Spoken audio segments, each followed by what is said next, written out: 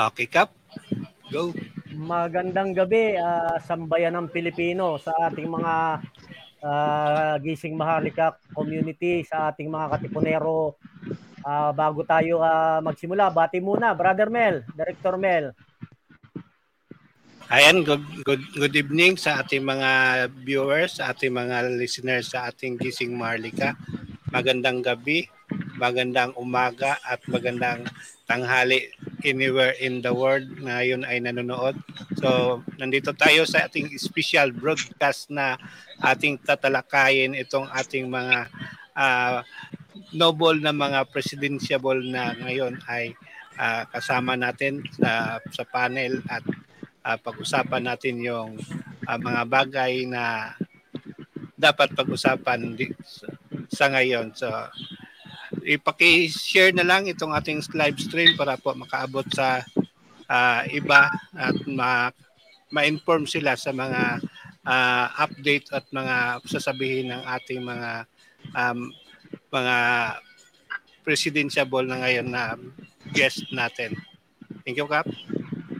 Okay, Commander Lay, bati muna po sir sa ating sambayanan. Hello, good po sa lahat. Hello, sir. Coming in clear. Yun.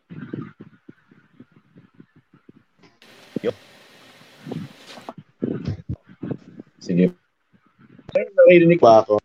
Oh, malakas, Commander Lay.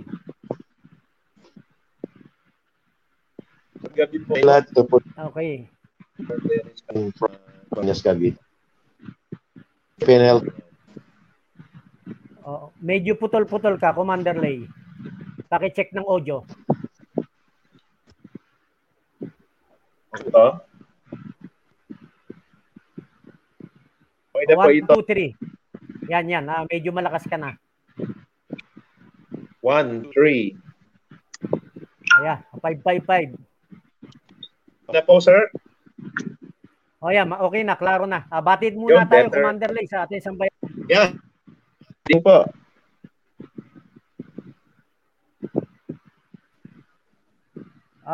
Bati muna uli, Commander Lay, at kanina putol-putol ka. Maganda po sa ating lahat. Si Lenus po ito sa Cavite. Glad to be here tonight. And sa Divala, ganda po sa ating lahat. Okay, paki-check uli yung audio, Commander Lay, at medyo nagpuputol-putol. Bago natin balikan si Commander Lay, Coach Dave Aguila, ang ating isang kaibigan na presidential. Coach Dave, bati muna sa ating sambayanan. Okay. Sana hindi ako putol-putol. Pero anyway, good morning, no? Good morning, good afternoon, good evening. Depende kung nasaan kayong lupalop ng mundo while watching this very, very, very, very phenomenal group, no? Gising Maharlika. From nothing to something, itong grupong ito. So, magandang araw, magandang gabi, magandang tanghali, magandang hapon sa inyong lahat, no? I hope maging makabuluhan. Marami akong kasama rito na mas matatalino sa akin. So, thank you guys for inviting me. Thank you, Coach Dave, at maraming salamat rin sa pagpapaunlak mo. At bago tayo magsimula, hahabo rin sa atin yung isa nating kaibigan na presidential, si Kuyang Sultan Muhammad Arcega. So, bago tayo magsimula, simulan natin kay Commander Lay. Commander Lay, pagpapakilala muna sa sambayan ng Pilipino dahil ngayon is napapanood tayo, napapakinggan tayo ng ating mga sambayanan. Doon sa mga hindi nakakakilala sa iyo, ito yung pagkakataon at ito yung chance na maipakilala natin ang isang Commander Lay Ordenes sa sambayan ng Pilipino. Go ahead, sir, Commander Lay. Magandang gabi po. Ako po si Lay Ordenes, former naval serviceman. Nag-serve po sa Philippine Navy under sa Naval Special Warfare Group. Ito po ang ating mga Navy SEALs, Air Land Teams. Graduate po ako ng Philippine Military Academy, class of 1988. Served the government for 21 years. Afterwards po, nag-overseas Filipino worker po ako. Nagturo po ng marine science and became a teacher. Then nag-serve din po sa barko bilang isang mariner, seafarer katulad po ni Captain Ray. Ang area ko po is the Caribbean, Atlantic Ocean. Hanggang sa napunta po ako ng Africa and then I started working po sa Africa. Doon po na-apply ang aking pagiging biological warfare mitigator. It's a term that some people are not familiar with, pero it will be explained po along the way. Simply providing practical solutions during a pandemic or epidemic. Salamat po. Maraming salamat, Commander Laser. Coach Dave, para malaman ng ating sambayanan at ng ating mga kaibigan na nanonood, nakikinig sa atin ngayon, sino po ba si Coach Dave Aguila? Okay, maraming salamat. So to keep it simple, guys, no, I'm a nobody. Okay, I'm a nobody. I'm just a normal Filipino, just like any of you, no? Itong mga nakikinig, no, nanonood ngayon sa Gising Maharlika, kauri nyo ko. And as I've been saying for so many years since 2010, someone has to step up. Okay, someone has to step up. We have had, no, for 36 years almost, since the 1980s, we have had the trapos, the traditional politicians leading us for almost 4 decades. And as far as data is concerned, historically, wala naman talaga silang nagawa. So this time around, someone from the ranks ng mga Pilipino, ako, I'm just a nobody. I am not a nuisance candidate, as I always say, but I am like you. Hindi ko na sasabihin yung mga credentials, etc. Dahil as I've always said, hindi naman ako college graduate, hindi rin naman ako professional, but I've had my own, no, yung mga success and failures na pwede ko i-share sa inyo. Ang gusto ko lang sabihin sa inyo, katulad nyo ako. So, basically, I am representing the majority, which is you. So that's me. To keep it simple na rin dang, no? Para lang yung mga nag-hi dyan na taga-LCIF, I am known as the LCIF coach. Ako yung nagpasikat ng LCIF sa Pilipinas. But I don't want to use that para lang i-promote natin yung sarili natin. So sa LCIF world, sikat tayo doon, pero gusto ko sabihin sa inyo, katulad nyo ako. That's just me. So I'm a nobody like you. Thank you, Cap. Senator. Maraming salamat, Coach Dave. Presidentiable natin si Coach Dave.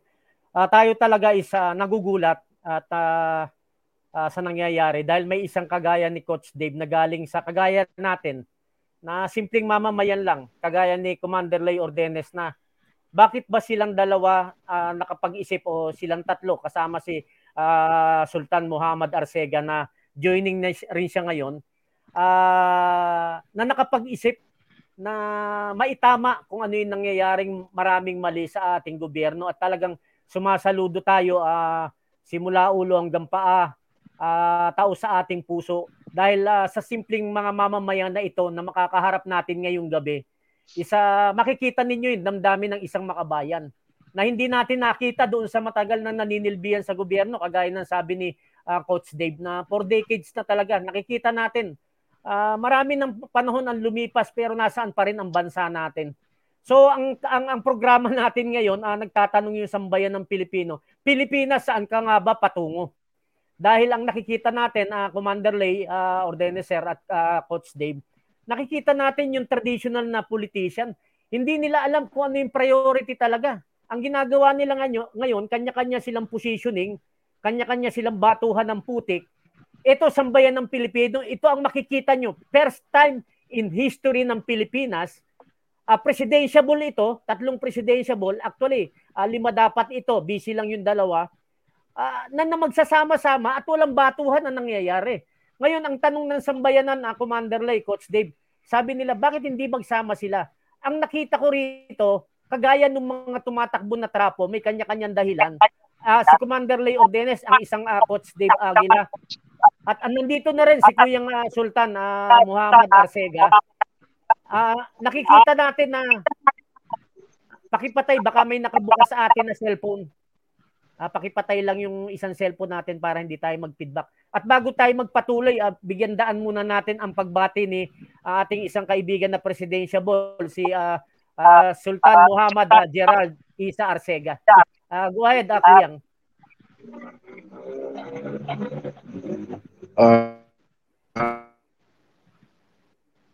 Assalamualaikum.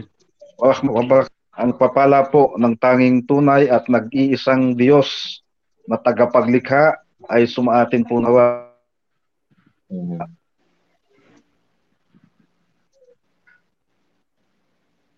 Sultan, medyo putol-putol yung signal mo. Paki-check yung ating connection ng mga kapatid na mga leader natin ba?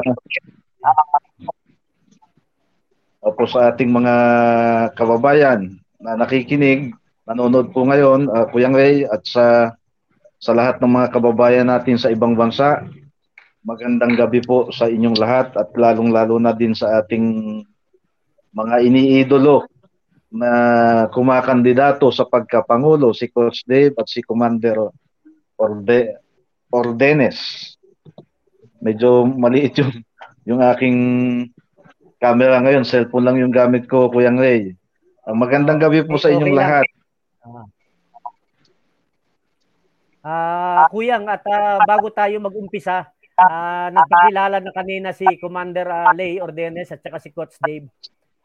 Pwede bang ibahagi mo sa sambayan ng Pilipino, sino ba si Sultan Muhammad Isa Arcega, Gerald Arcega, para doon sa ating mga kababayan na hindi pa nakakilala sa inyo? Go ahead, Sultan. So mga kababayan, sa mga kababayan po natin na nanonood ngayon dito sa Gising Maharlika, maraming pong salamat, Captain Ray, sa pag-imbita po sa aming tatlo, at napakalaking bagay po ito para sa amin na maipakilala namin ang aming sarili. Ako po si Gerald Balita Arcega, also known as Sultan Muhammad Isa, dahil ako po ay na-intro ng United Sultan, Dato Imam and Vice of the Philippines, bilang Sultan ng Tagalog Region. Ako po ay isang balik Islam, dati po akong Katoliko na nag-Muslim 2004, nag-Muslim po ako. At ngayon nga po, ako po ay taga Bicol, Bicolano po ang aking ama at ang aking ina ay Batangueña. Ang aking ama ay Sundalo at ang aking ina naman ay talagang Batangueña, at ako naman po ay nakatira dito ngayon sa Laguna. At ngayon nga po ay kumakandidato po tayo sa pagkapangulo dahil sa ninanais natin, sabi nga po ng ating mga kaibigan, ng ating mga iniidolong mga idol po natin yan, dahil kagaya ko talagang lumalaban sa mga traditional politician. So ako po ay kumakandidato sa pagkapangulo, mga kababayan, dahil ang gusto po nating mangyari, mabago ang sistema ng ating, hindi lang po ang sistema, ang bulok na sistema ng ating gobyerno sa ngayon. Sobra na po ang kabulukan, at ganun din po talagang kailangan na po ng pagbabago. Sana yung mga bagong muka naman ngayon na pagbigyan, at inshallah pagbigyan po kami, kaming tatlo at ang iba pang kandidato na makasama sa pagpipilian sa pagkapangulo sa darating na November 15 ata ang pinaka malalaman po natin kung kami ay mapapabilang sa mga nuisance. Kandidato na po ako noong 2019 bilang senador under the Labor Party Philippines. At ngayon nga po ay kumakandidato bilang independent. At inshallah, kahit po kami ay mga independent candidates, ay paglalaban po namin ang karapatan ng bawat pamilyang Pilipino laban sa mga tradisyonal na politiko na nagpapahirap sa ating bansa. Totoo po yan, pahirap po at salot sa lipunan yung mga trapo na yan. Palitan na yan. Allahu Akbar. Magandang gabi po. Maraming salamat, Kuyang Sultan Muhammad Isa. Bitayin ng mga kurap. Yan ang trademark ni Sultan. Ayaw niya talaga sa mga korap. At panahon na para maparusahan talaga sila. So, balik tayo kay Commander Lay. Commander Lay, ano ba yung pinaka goal? Ano yung pinaka-adhikain? Ano yung iyong plataforma, kumbaga, na iyong isusulong kung sakaling ikaw ay mabigyan ng chance na maihalal na Pangulo ng bansa natin? Commander Lay, go ahead, sir. Opo, simple lang po yung aking adhikain. I won't even call it a platform. These are already things that I've been doing all my life as a worker. I consider myself po as a manggagawa. So, ang pangunahin po is kailangan pong ma-educate at mabilis na matugunan ang pangangailangan natin sa ating medical health emergency. Ito pong pandemic na ito. We need to get out of it faster and smarter. Yung pong kailangan gawin muna sa pamamagitan po ng pandemic mitigation. So ito po yung ating kakayahan na napag-aral. Pinag-aaral po tayo ng ating pamahalaan at ng ating pong kakampi na bansa sa Estados Unidos, pamamagitan po ng United States Navy at ng Department of National Defense natin. I would say na top on the list is this COVID mitigation kasi we cannot afford to lose more people to the disease, and every day people are dying or people are dead already as we speak. So we need to help po muna ang ating sarili at ating mga kapatid na may sakit, magkakasakit, at yung pong mga namatay. Correlated po dyan is the economic aspect of the disease. Nakadikit po lagi sa isang pandemic ang economic problems. So we need to get back to our economic processes. First po yung ating yung hanap buhay para sa mga taong nawalan ng mga Pilipinong nawalan ng hanap buhay. Kasama na rin po ako doon. Experience ko po yan since March 2020, how it is to be unemployed in the Philippines. And kakibat po ng walang hanap buhay ay nandyan po yung because a person is not employed. Because a person is not employed, ang mangyari dyan, wala rin siyang kakayahan to buy healthy foods for him or for his family, or for her. So, ang mangyari po niyan, ang health status ng bawat Filipino, whether it's the mental health aspect or yung kanyang physical health, inaapektuhan po talaga yan ng sakit. Ganyan po katotoo ang isang sakit. Whatever name we call it, everything stops. At nakita naman po natin kung paano po nag-react yung ating pamahalaan at yung ating po mga medical professional. So I won't evaluate on that muna. And then yung pong pangatlong aspeto po is getting back on our feet as a nation. We need to get back together as a nation para matugunan po yung pangangailangan ng pamayanan, pangangailangan ng mga pamilya, and the general aspect is yung pangangailangan ng bansa. We need to recover. We need to help ourselves. We need to get healthy. A healthy nation, healthy politics. I'm not competing with any politician, whether traditional or newcomer. I think of it as applying for a job because there are a lot of things to be done, and it's a work. It's a big work. It's a big task. It's a big challenge at hindi siya biro. And we need everybody to be on board. Whoever will be winning this May 9, 2022 election, we need to come together as a nation and recover from it quickly. Because if we don't, then we lose more Filipinos. We will lose more Filipinos. Never mind the money. The money will just come back when we start working together. But we need to be working together as a team. So as the Team Philippines, we need to get back together and work together. Salamat po.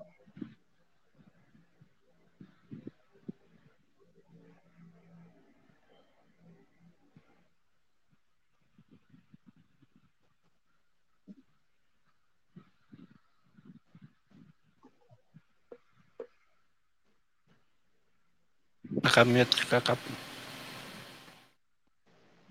I'm on. Nakamute ka.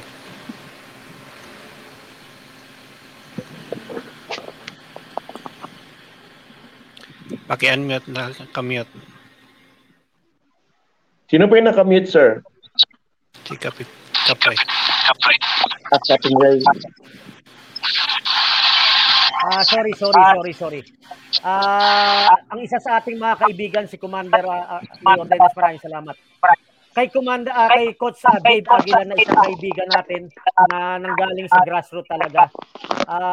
Coach Dave, saan mo hahatakin ang ating mga kababayang Pilipino dahil nakilala ka namin? Ako'y isa sa nanonood ng iyong mga live streaming at alam ko sa kalusugan ka nakapokus at dito rin natin sisimulan ang magandang paghikayat sa bayan ng Pilipino kagaya ng sinabi ni Commander Lay na palusugin ang bawat Pilipino at sa ganon yung bansa natin is mapunta rin sa magandang sitwasyon.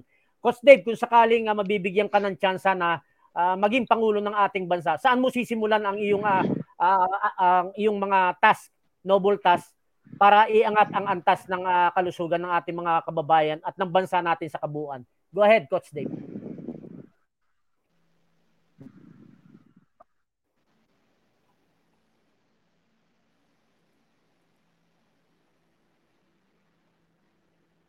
Coach Dave.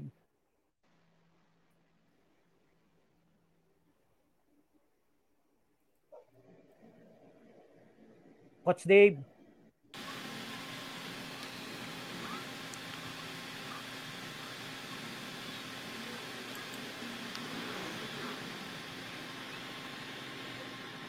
Wala yung signal. Okay, bago tayo bumalik kay Coach Dave, punta muna tayo kay Kuyang Sultan Muhammad Arcega. Kung sakaling papalaring ka, Kuyang Sultan, saan mo hahatakin ang pag-uumpisa bilang Pangulo ng bansa natin para maiangat ang ating kapwa Pilipino at ang ating bansa sa kabuuan?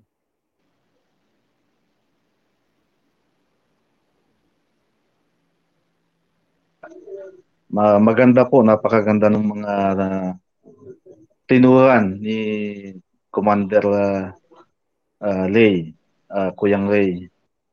At alam nyo tayo, very vocal naman po tayo sa ating mga sinasabi. Talagang ipinaglalaban natin. At ang nasa utak kasi po natin, ang ugat ng kahirapan, palagi kong ipinapaalala sa ating mga kababayan na ang ugat ng kahirapan ng ating bansa ay ang korupsyon, ang matinding pagnanakaw ng ating mga leader na pinagkatiwalaan po natin na sila mismo ang sumisira sa atin. Kumbaga tayo, matagal na tayong tinapos ng mga tayuran. Sa ngayon, ang sarili nating mga pinuno ang sumasakop at nangaalipin sa atin. So tayo po sa unang buwan ng ating panunungkulan bilang Pangulo. Alam nyo po, Kuyang Ray, ang presidency ng President Bitay ay hindi lamang ako. Kung hindi, kaya nga po ako naging independent. Ang gusto ko ay kasama ko ang sambayan ng Pilipino. Ang partido ko po ay ang partido ng sambayan ng Pilipino. So, isa pong team, isang team ito ng Team Bitay Movement, ng the best and the brightest. At talagang pinag-usapan namin ito ng ating mga kasama na talagang kailangan po natin na maitatag ang isang bagong gobyerno, isang revolutionary government.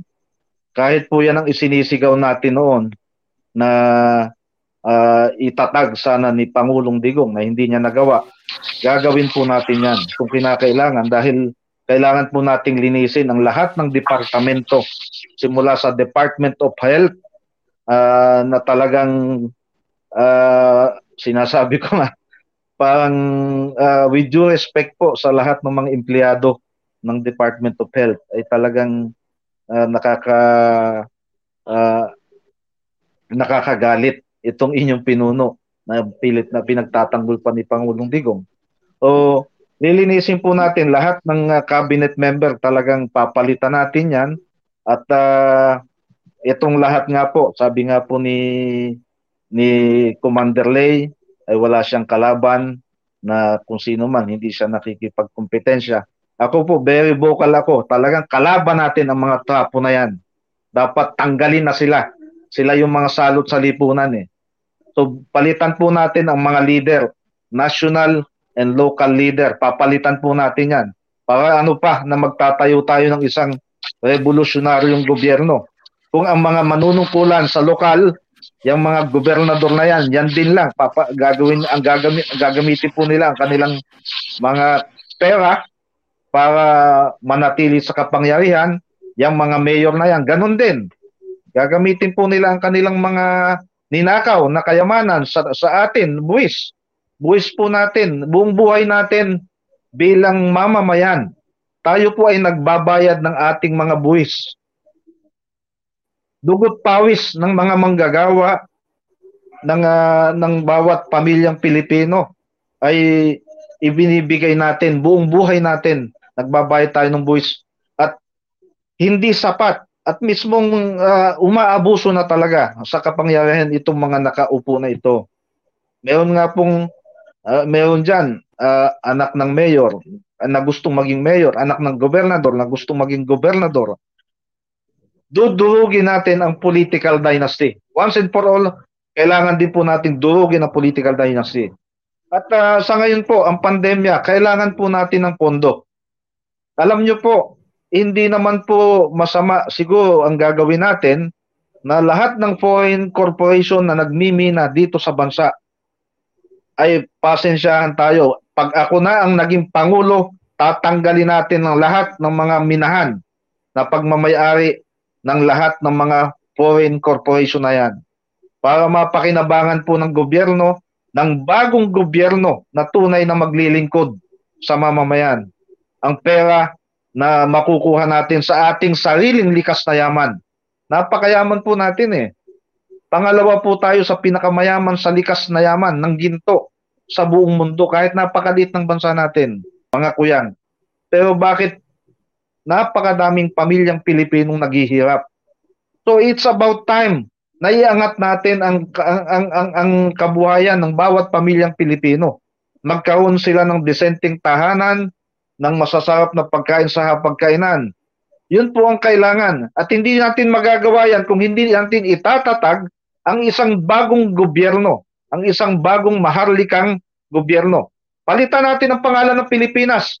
Isinumpa ang pangalan ng Pilipinas nanggaling sa hari ng Espanya. So, ibabalik natin sa maharlika.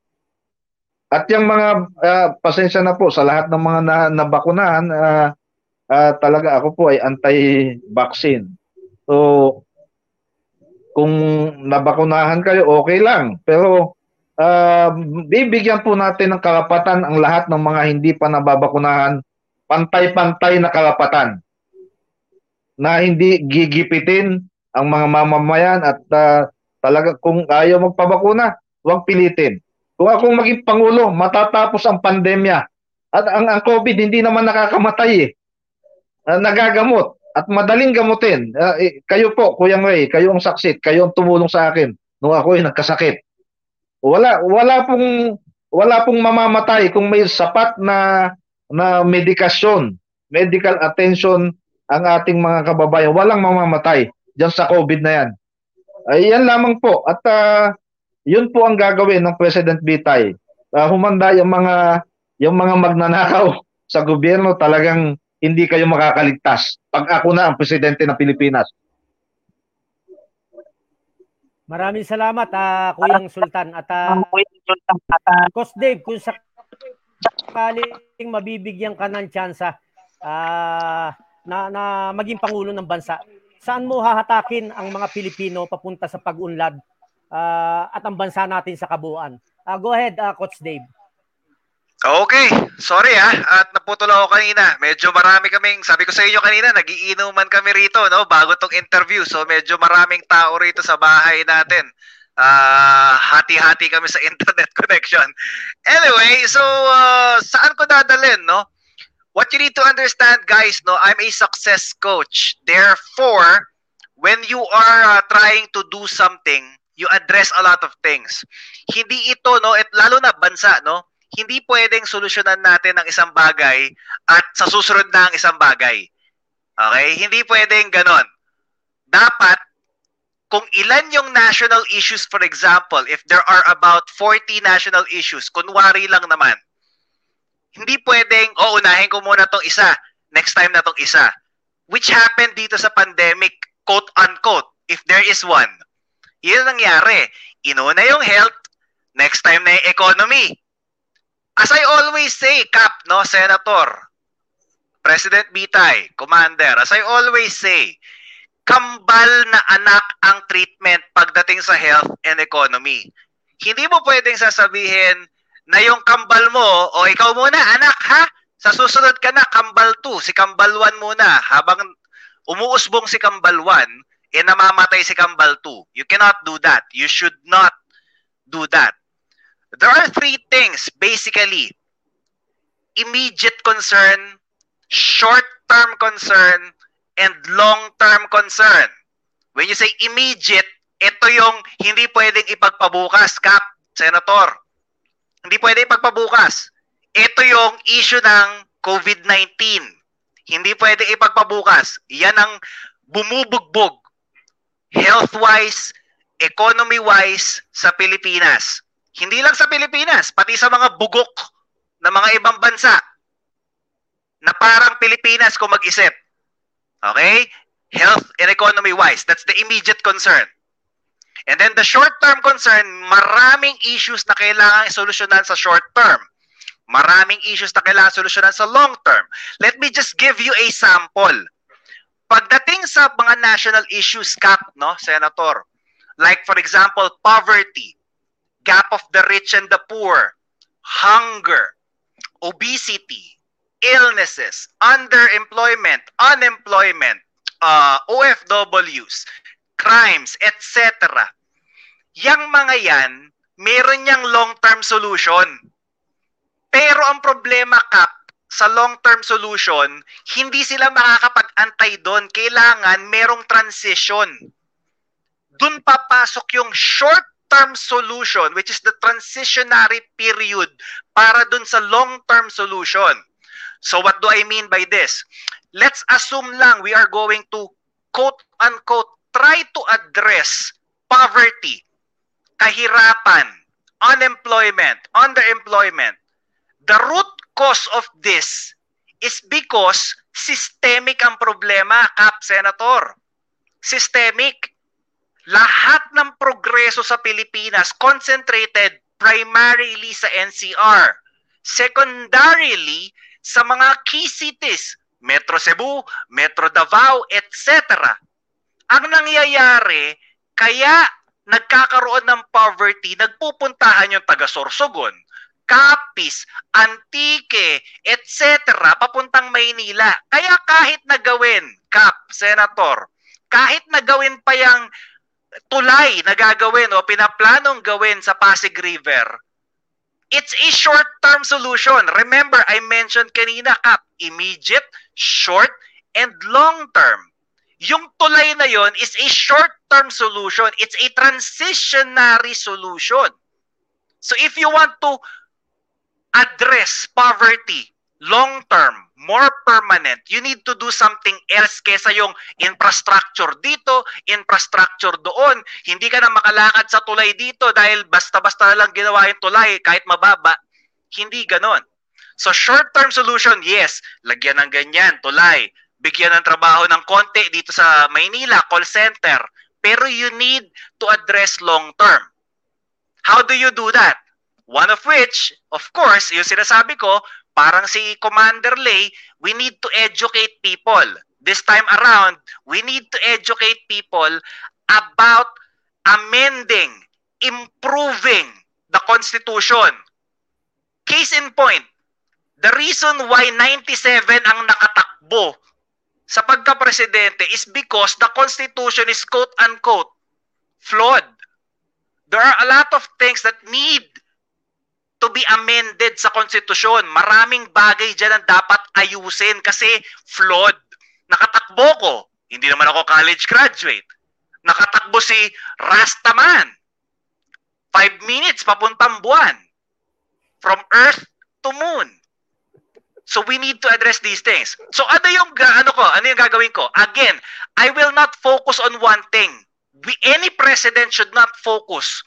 Whoever wins, commander, si President Bitay, me, hindi pwede mga kapatid na paisa-isa natin titirahin ang problema dahil sabay-sabay lahat yan.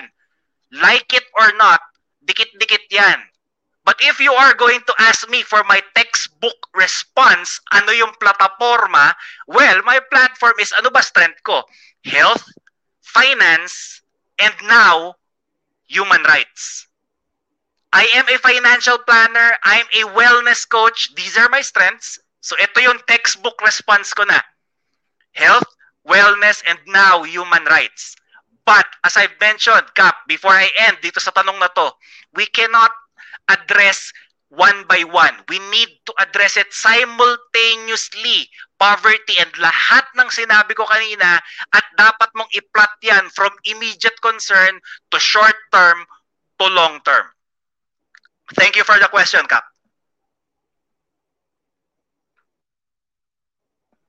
Maraming salamat, Coach Dave. Sambayan ng Pilipinas, Sultan Muhammad Arsega at kay Coach Dave. Ito yung mga bagay na hindi natin naririnig sa mga tradition. Binabanggit na yung iba nangangako na ito gagawin nila, kaya sila tumatakbo.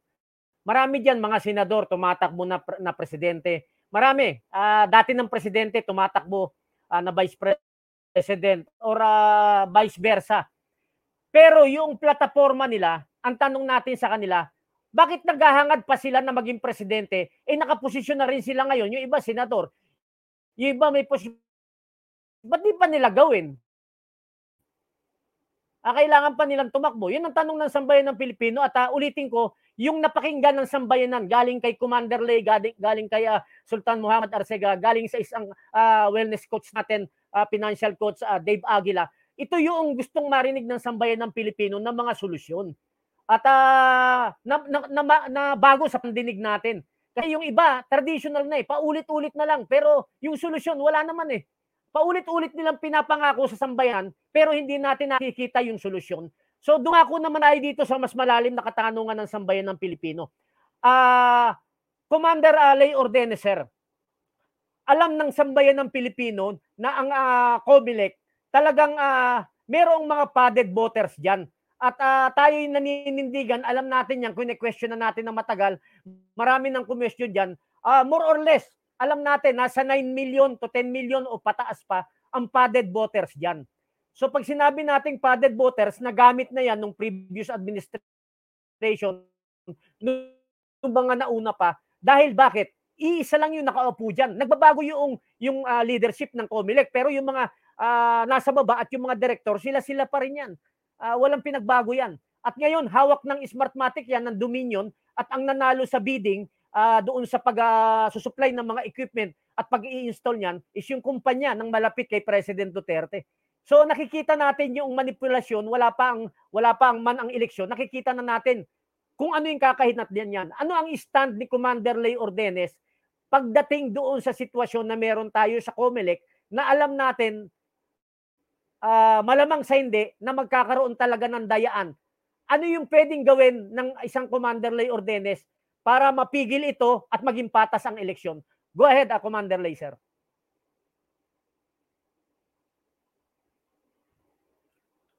Nakamute ka, Commander Lay. I'll be realistic with the question. For me to be able to do my job as the chief executive of the country and then para ayusin yung mga problema ng bansa, I need to be voted to office first. Now, I will give the COMELEC a chance to do its job kasi meron siyang mandato Gagawin ng COMELEC yung dapat niyang gawin. Okay, merong isang kaisipan na maraming nandadaya sa sa electorate. So that's the perception ng mga inig ng mga tao na may pandaraya at may pandarayang mangyayari. Personally, I would like to give our electorate a chance to to prove the electorate as honest people. So hindi nawawala sa akin yung pagkakaroon ng kaisipan na ang Pilipino ay natuturuan naman tayo ng kagandahang asal at pagsunod sa batas. Yan, yung padded voters, there are concerned offices in charge of these things. Law enforcement, investigative, at yung sa Commission on Election, they should be able to do their jobs very well.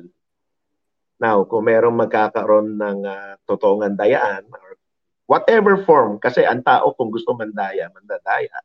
Whether siya ay nag-iisa, nasa isang grupo siya, or pangkahalatan, kung ang naisip natin sa lahat ng probinsya at rehiyon ng Pilipinas ay magkakaroon ng dayaan na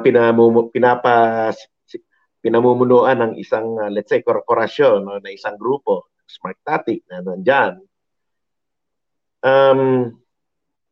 Ito ang dapat nabigyan ng kasagutan na wasto and definite solutions.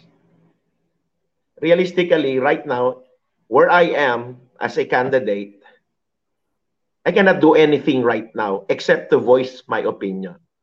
But, kung ang gagawin ng sambayan Pilipino, makita nila to, mapanood nila. Okay, if they choose me, they elect me, they hire me to work for them, naka-ready na tayo dyan. Naka-ready na tayo dyan kung anong dapat natin gawin. So, maraming aayusin dyan sa COMELEC. Personnel, kanilang resources, kanilang hardware, equipment, and then yung system nila. Maraming aayusin. Do we need to change people? We will see. Do we need to change equipment? We will see. This should be brought to the people for a review. Kailangan malaman ng tao, ano ba talaga nangyayari? Yung sinasabi ba natin mandadaya or padding or perceived na dishonesty? Meron po ba talaga yan sa COMELEC? We will know. Okay? We will know. We will let the people know. And once we know the problem, we have to fix the problem. Para hindi na siya paulit-ulit. Kasi, sabi nga the buck stops with me. Whether it's perceived or actual in reality na merong anomalies, graft and corruption, once in office, and then we hit the ground running and then start fixing what needs to be fixed. Yeah, that's my pragmatic or realistic approach to this problem. Hopefully, it will not happen. Hopefully, I pray that it won't. Pero kasi, lumabas tayo ng Pilipinas, nagtrabaho tayo, ang perception sa Pilipinas, hindi maganda. Corrupt ang government, maraming nangyayaring anomalya.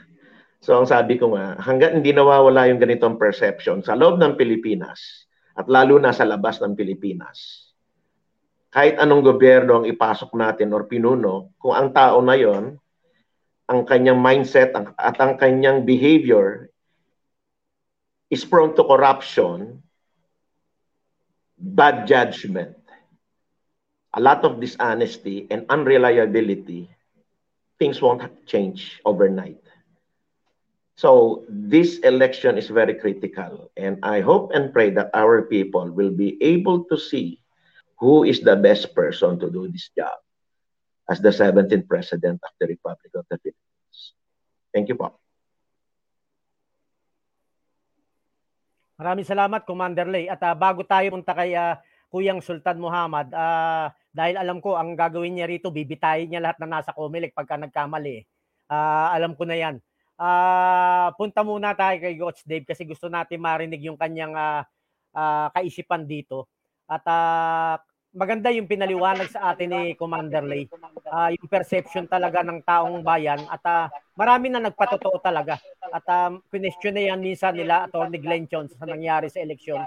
So, bilang tumatakbo ngayon, Coach Dave, at alam natin yung nangyayari rin sa COMELEC, ano ang pwede natin gawin sa ngayon? Kaya kung nagtatanong ito sa inyo, tatlong noble presidential, ayaw ko kasi na yung effort ninyo, yung damdamin ninyong makabayan is mapunta sa waste, mapunta sa basurahan. Sa simple natin kakayahan, maiparating natin sa COMELEC yung inyong mga sinasabi na mga suggestion at kung anong dapat nilang gawin na maging makatotohanan sila. Dahil critical itong eleksyon na ito sa bansa natin dahil lalo ngayon may kinakaharap tayong pandemic or pandemic na yan na marami talagang namamatay. So Coach Dave, magandang mapakinggan galing sa iyo.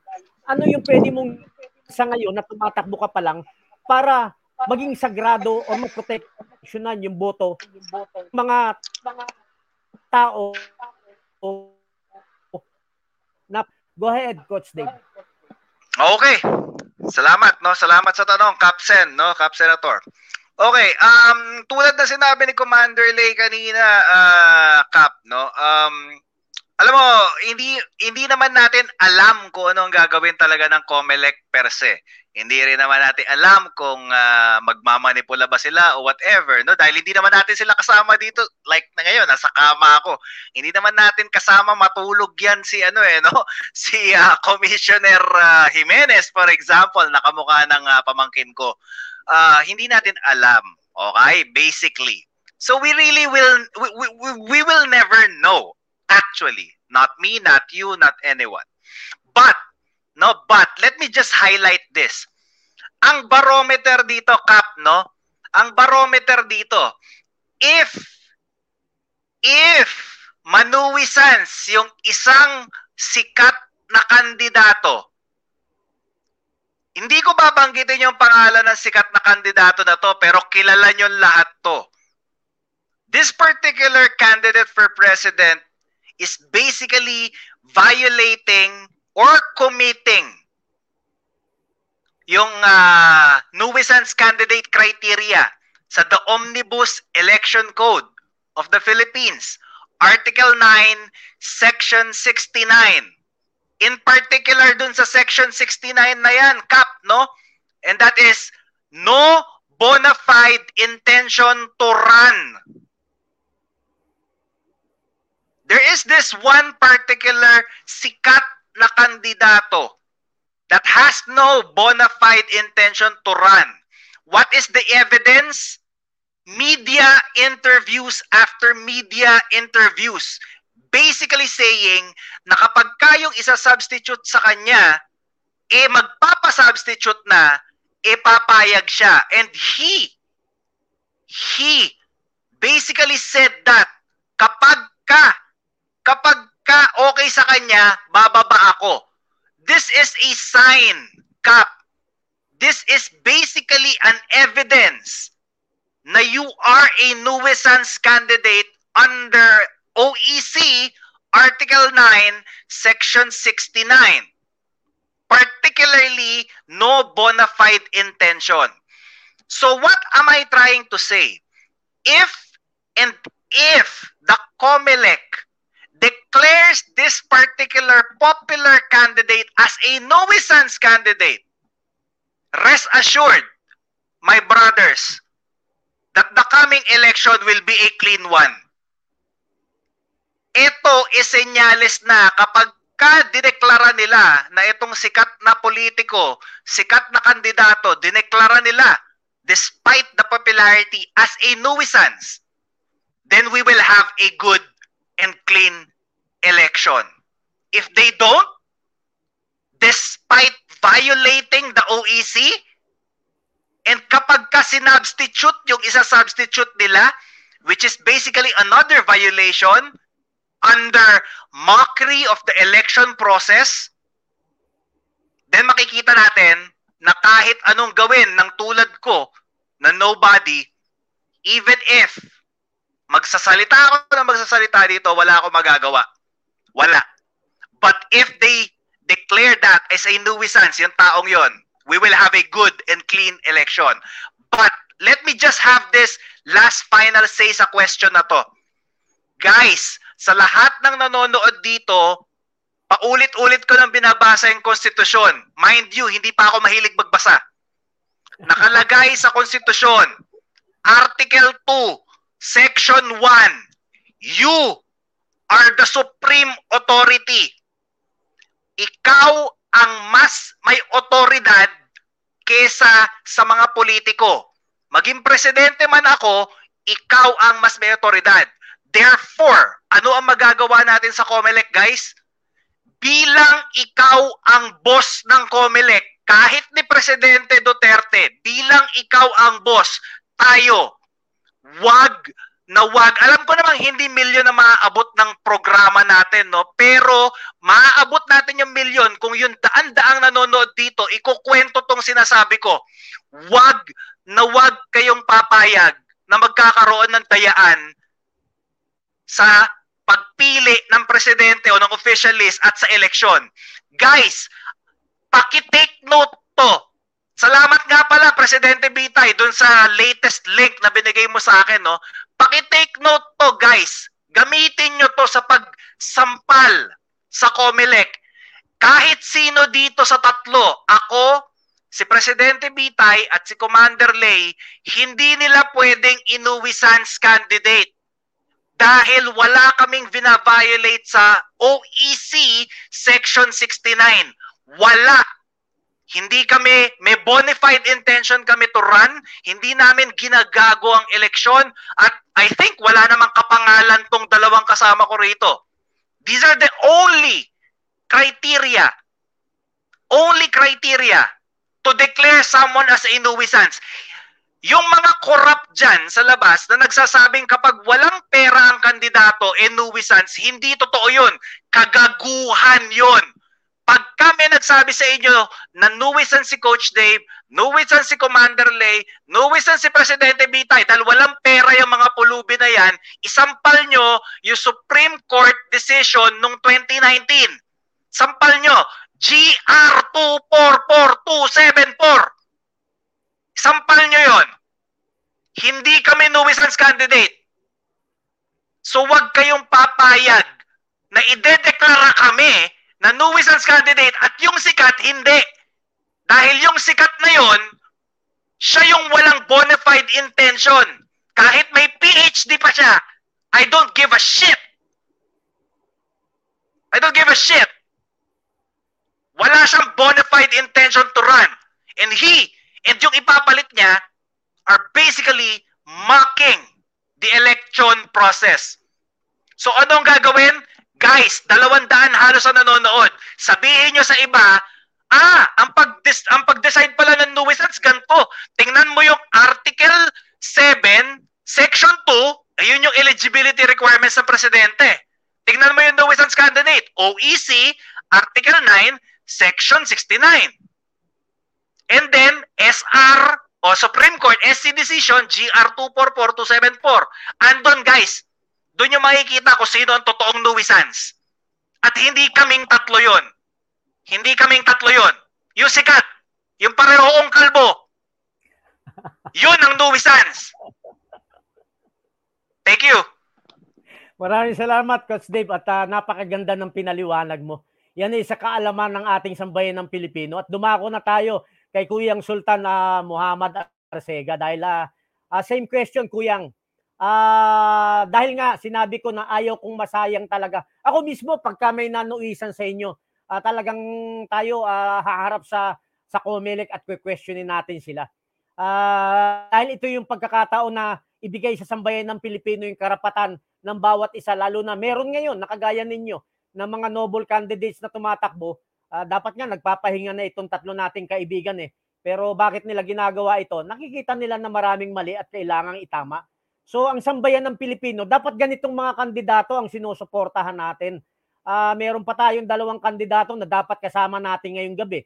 Na ganoon rin ang tinutulak si Chairman Professor Butch Valdez, si Attorney Polly Sugilon, na parehas ninyong tatlo ang sinusulong na nakikitang maraming mali sa gobyerno natin na dapat itama.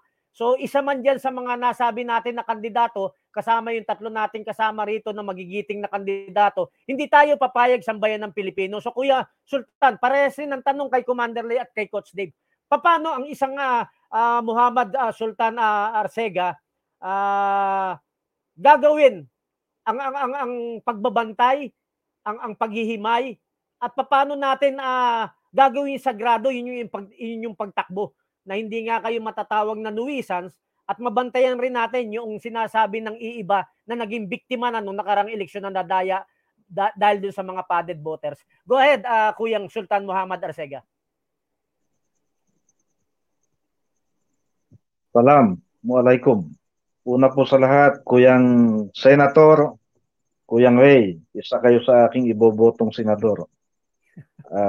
Kailangan kayo ng ating bansa. At palakpakan po natin. Kaya talagang hanga ako sa kina Commander Ray at kay Coach Dave na talagang nakikipaglaban para sa ating bansa.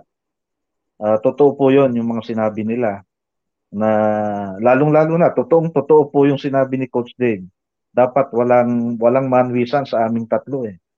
Yung si Bato, si Senator Bato de la Rosa, yan ang dapat inunwisans ng COMELEC na yan.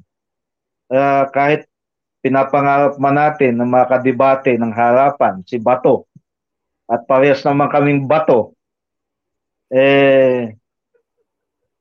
talagang may karapatan ang taong bayan na sabihin, kahit ako, senador yan si Bato, pero tayo ang boss nila eh. Tayong mga karaniwang mamamayan. So, may karapatan po talaga. So, yan ang magiging sign natin. Kung manwisan si Bato, ay nagtagumpay ang sambayan ng Pilipino.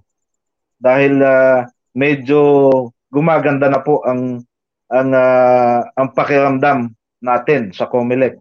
Una po sa lahat, nagpapasalamat ako sa People's Alliance for Clean Election na kahit ako po ay kandidato at alam naman po nilang ako ay kandidato ngayon sa pagkapangulo, noon pa man nung ako ay miyembro at ako po ay one of the director ng People's Alliance for Clean Election Philippines, na ang mga miyembro po nito ay mga talagang hinahangaan po nating mga kapatid nating OFW at mga Muslim, meron din po sa mga halo-halong Kristiyano at mga member na katutubo. So ito po, alam na alam po natin, Senator Ray, na yung padded votes noon pa man meron na. Naranasan po natin yan nung ako ay kumandidato bilang senador. Na Senador Bitay nga po ako noong 2019. Mayroong isang grupo na talagang alam na alam ko na napakadami po ng miyembro ng grupo na ito. Almost 3 million ang member ng grupo. At ang kanilang chairman ay nagsalita na ako nga lamang po kumbaga ako lang ang iboboto nilang senador that time. So sabi ko naman, pagbigyan din naman natin yung ibang senador. So nakakasigurado na po tayo doon sa isang grupo na yon, na foundation na yan, na meron tayo sanang at least, kung 3 million ang miyembro nila, ay meron tayong at least mga 1 million na boto sanang nakuha. At kahit papano, yung ating mga kababayan sana na nakadaupang palad natin sa Bicol, sa Butuan, sa Mindoro, at yung mga supporter natin ng mga OFWs. Kaya nga po, ang isa sa mission ng President Bitay, itatag ang Department of OFWs. Pero yung Department of OFWs po na yan, ay para palakasin ng OFW at makauwi na dito sa ating bansa. Kailangan talaga ay ang trabaho ng departamento ay talagang mapalakas ang ating mga bagong bayani. So balik po tayo dun sa gagawin po natin. Kagaya po ng sabi ni Commander Lay, ay bigyan niyo po kami ng pagkakataon na manungkulan. At bigyan natin ng pagkakataon muna ang COMELEC na gawin na nila ang kanilang trabaho at gawin na nilang nuisance si Bato at para hindi na makapag-substitute si Sara Duterte. Okay lang naman. Kung mag-substitute si Sara Duterte, kayang-kaya naman nating labanan, di ba, Coach Dave? So, bigyan po natin ng chance. Dahil kung tayo naman ang papalarin po, ako po kasi bilang ako ay isang dating Kristiyano na ngayon ay Muslim na, paulit-ulit ko pong sinasabi, walang imposible sa tagapaglalang, sa tagapaglikha. Kung ako po sa aking sarili, wala po akong magagawa. Pero dahil sa paniniwala ko, pananalig sa ating tagapaglalang na babaguhin na niya po ang ating bansa, palagi ko pong ipinagdadasal 5 times a day. Dahil kami pong mga Muslim ay kung manalangin ay 5 beses sa isang araw. Pag ako'y nakasujud, ipinapanalangin ko, bigyan po tayo ng pagkakataon na makapaglingkod sa ating bansa at makuha po natin ang mga tamang tao, tamang kasama para po baguhin ang bansa natin. Alam nyo, kung ako maging Pangulo, ay nakakasigurado na po, kung hindi lang kandidato si Kuyang Senator Ray, ay sigurado nasa kabinete ko yan. At lalong-lalo na si Coach Dave. Sigurado, sa talino na yan ni Coach Dave, ay sigurado, isa sa mga ministro ng aking parliamentary federal government yan. At lalo si Commander Ray. Saludo ako sa mga kagaya din po ni Commander Ray. Professor ng nagtuturo at sa ating mga militar. Sa kapulisan din ata. Ano po? So, mga kababayan, maniwala po tayo. Maniwala po tayo at patatagin natin ating mga sarili. Ang pagiging Pangulo po, sa totoo lang, hindi ko kaya. Kasi ako po, economist ako at miyembro din ako before ng Philippine National Police Academy class 2003. At bilang ekonomista, alam po natin ang dapat gawin para mapaunlad ang ekonomiya ng ating bansa. Hindi na po natin kailangan pang isa-isahin. Nakalibo na po ang plataforma ng President Bitay na kung i-discuss ko sa inyo, ay aabutin tayo ng magdamag. Di bali si Coach Dave, kaya niyang i-explain ang kanyang plataforma sa loob ng napakaigsing oras. Kasi talaga, grabe ang saludo ako dito kay Coach Dave. Kukunin talaga kitang gabinete, pagka ako naging presidente. So, mabuhay po sa bayan ng Pilipino. Huwag po tayo mag-alala at magkakaroon po tayo ng bagong republika na mga bagong pinuno na maglilingkod po sa atin ng tapat at aayusin ang ating bansa para sa ikaunlad ng isang bansang maharlika, bansang malaya, bansang maharlika. Maraming salamat, Kuyang Sultan Muhammad Isa Arcega. At napakinggan natin sa bayan ng Pilipino yung kanilang stand at tayo naniniwala. Itong darating na eleksyon na ito, hindi ito yung normal na eleksyon eh. Hindi ito yung matatawag natin na kagaya ng ibang nagdaang eleksyon. Ito yung something spiritual. Naniniwala tayo sa sinabi ni Kuyang Sultan na gagalaw dito ang ating poong lumikha at ilalagay niya ang tamang tao sa ating gobyerno. At natutuwa ako kasi nagsimula na kay Kuyang Sultan. Sinabi naman niya, ako palagay ko kahit rin ang palarin si Commander Lay o palarin si Coach Dave, hindi mawawala itong tatlo na ito sa gabinete. Ako naniniwala. At siguradong magtutulungan itong tatlo na to para maituwid kung ano yung mali sa gobyerno natin. Ngayon, irespeto natin. May mga tanong kasi rito, Coach Dave, Commander Lay at saka Kuyang Sultan na napakaganda ng plataforma ninyo. Bakit hindi raw kayo mag-isa? Ang explanation ko nga dyan, irespeto natin yung kanilang paninindigan bilang kandidato. Kagaya rin ng paninindigan ng mga trapo na nakikita natin na tumatakbo sila, magkakahiwalay. Kahit dati magkakapartido sila. So sa atin may ganung paninindigan bilang Pilipino at irespeto natin ito. Ang gagawin natin bilang tulong sa ating mga presidential ball, independent presidential ball, at saka kay Chairman Professor Butch Valdez, kay Attorney Polly Sigulon, tayo po ay merong gagawin na tulong sa ating mga tatakbo kagaya ninyo na may noble intention sa bansa natin. Binabati ko nga po pala ng belated happy birthday si Brother Bob Reyes na gumagawa ng ating ugnayan platform at malapit nang matapos yan. Pilipino ang gumawa niyan at hindi pwedeng mag-subscribe ang kahit sino dyan na hindi totoong pangalan, totoong muka at walang ID. Kasi bakit ganun ang ating guidelines? Kasi gagamitin natin yan sa survey at gagamitin natin yan sa pre-election na gagawin natin. Magkakandak tayo para alam na natin yung bilang at hindi na magkaroon ng tinatawag natin na kaisipan na baka salaulain ng mga nakaupo pa sa COMELEC yung dalating na election. So yun ang gagawin natin, Kuyang Sultan, Coach Dave at Commander Lay. So pag natapos ngayong buwan yan, magkakaroon na tayo ng malawakan survey. Kasi bakit? Nakikita natin pagka gumawa ng survey ang mainstream media, laging yung mga traditional politician ang nandun. Samantalang ang daming tumatakbong presidential. Kung patas sila, sama nila lahat yun kasi may mga followers naman yung kahit papano eh. So doon natin nakikita yung manipulasyon, yung ginagawa nila for how many years na kung sino lang talaga yung may pondo. Kasi napakagandang ma-discuss rin sa inyo kasi ito na yung pangatlong tanong ng sambayan ng Pilipino. Ang mga oligarko, sila ang nagpopondo sa mga traditional politician. At sila rin ang nagbibigay ng ayuda o ng suhol sa COMELEC para iupo itong mga traditional na politician na kapag nakaupo na sa pwesto, sila ang gagawa ng mga batas nang naaayon sa mga negosyo na hawak ng mga nagpondong oligarko. So doon lang paikot-ikot ang mundo ng sambayan ng Pilipino hanggang ngayon.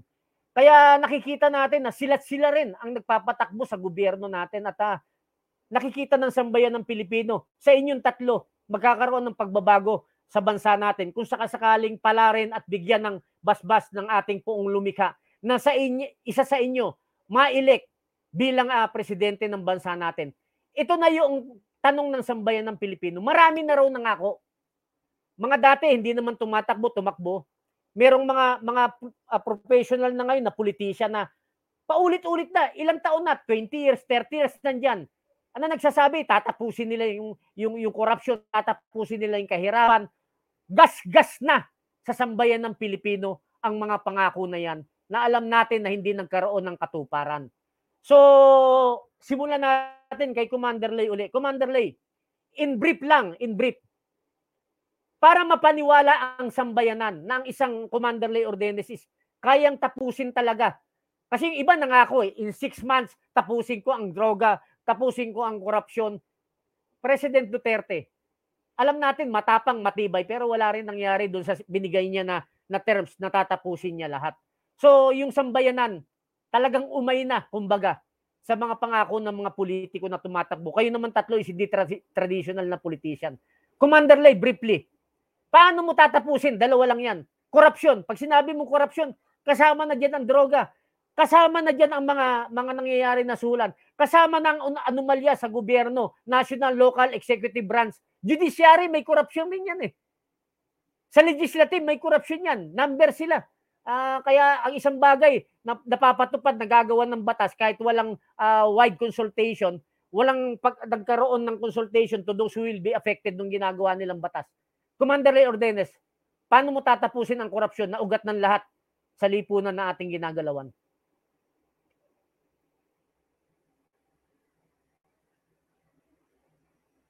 Nakamute ka. Nakamute ka. Salamat po sa inyong tanong. Captain Ray, salamat po sa tanong.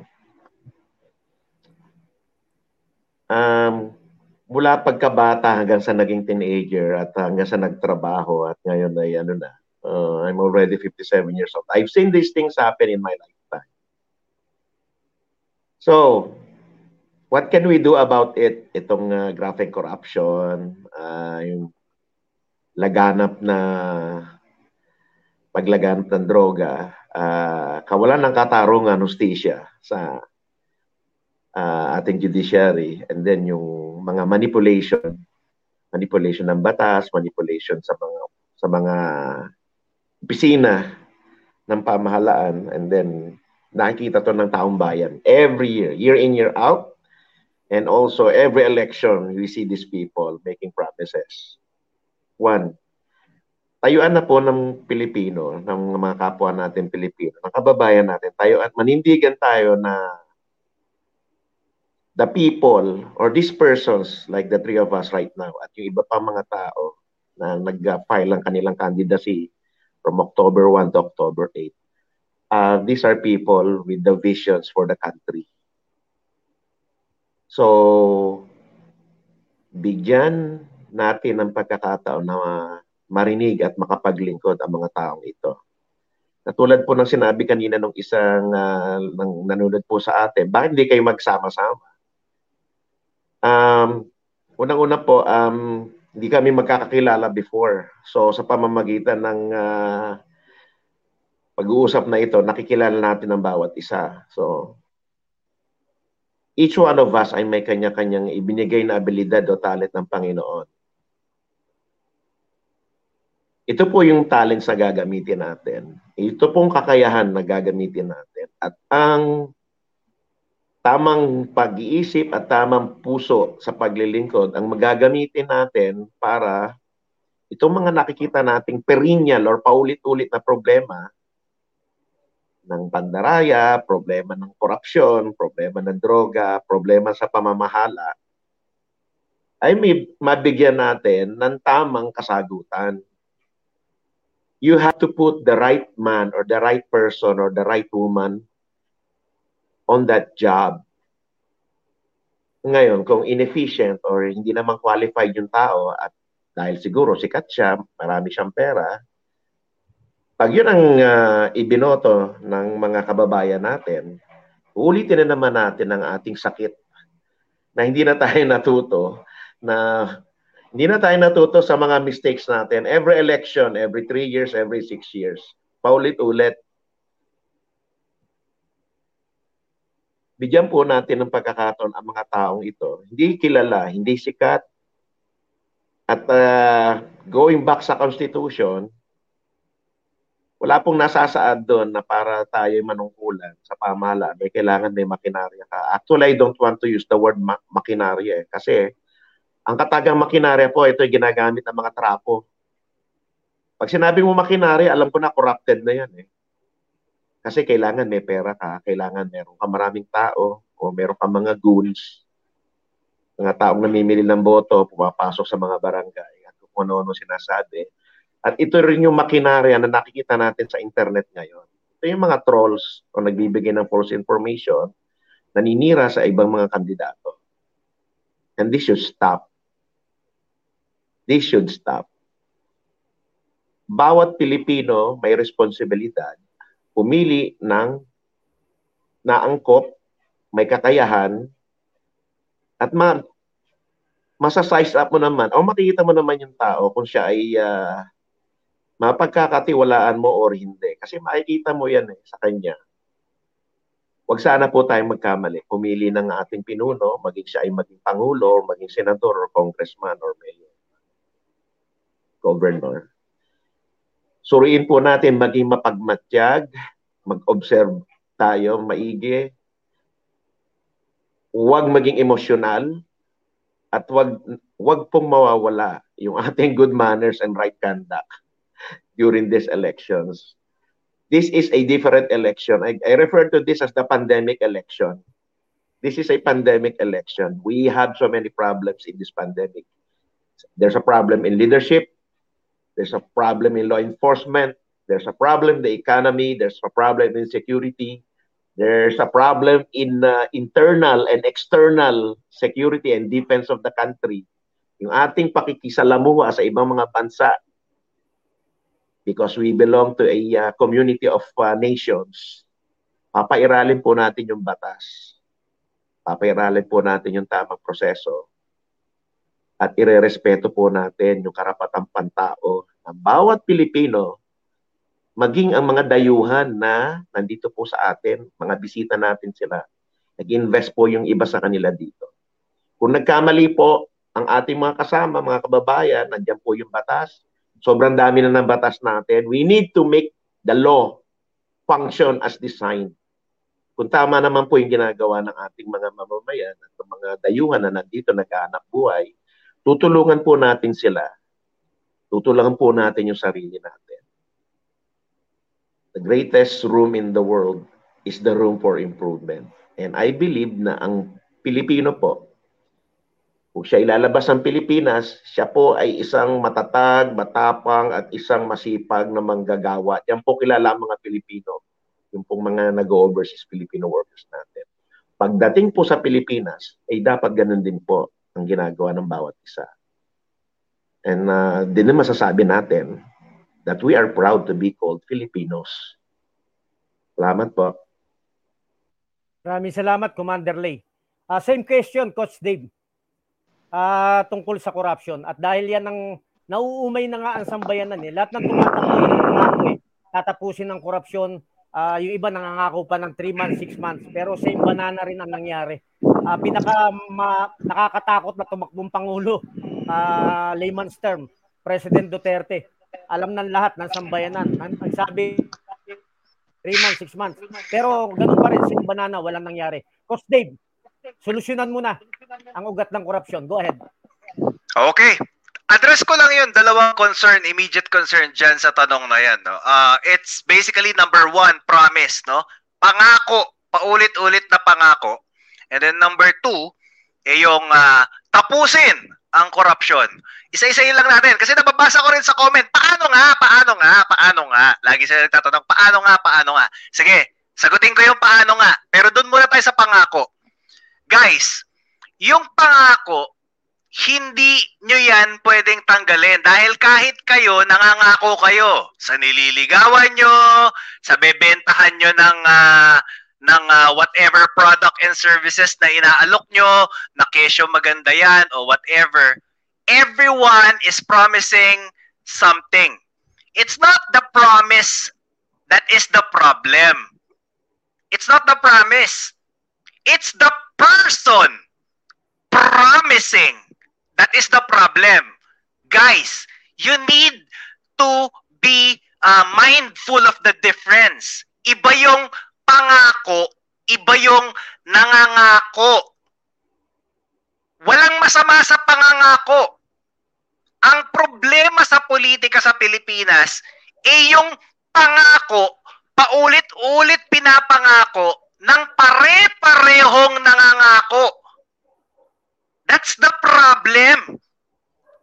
Bigyan ko kayo ng analogy na maiintindihan nyo.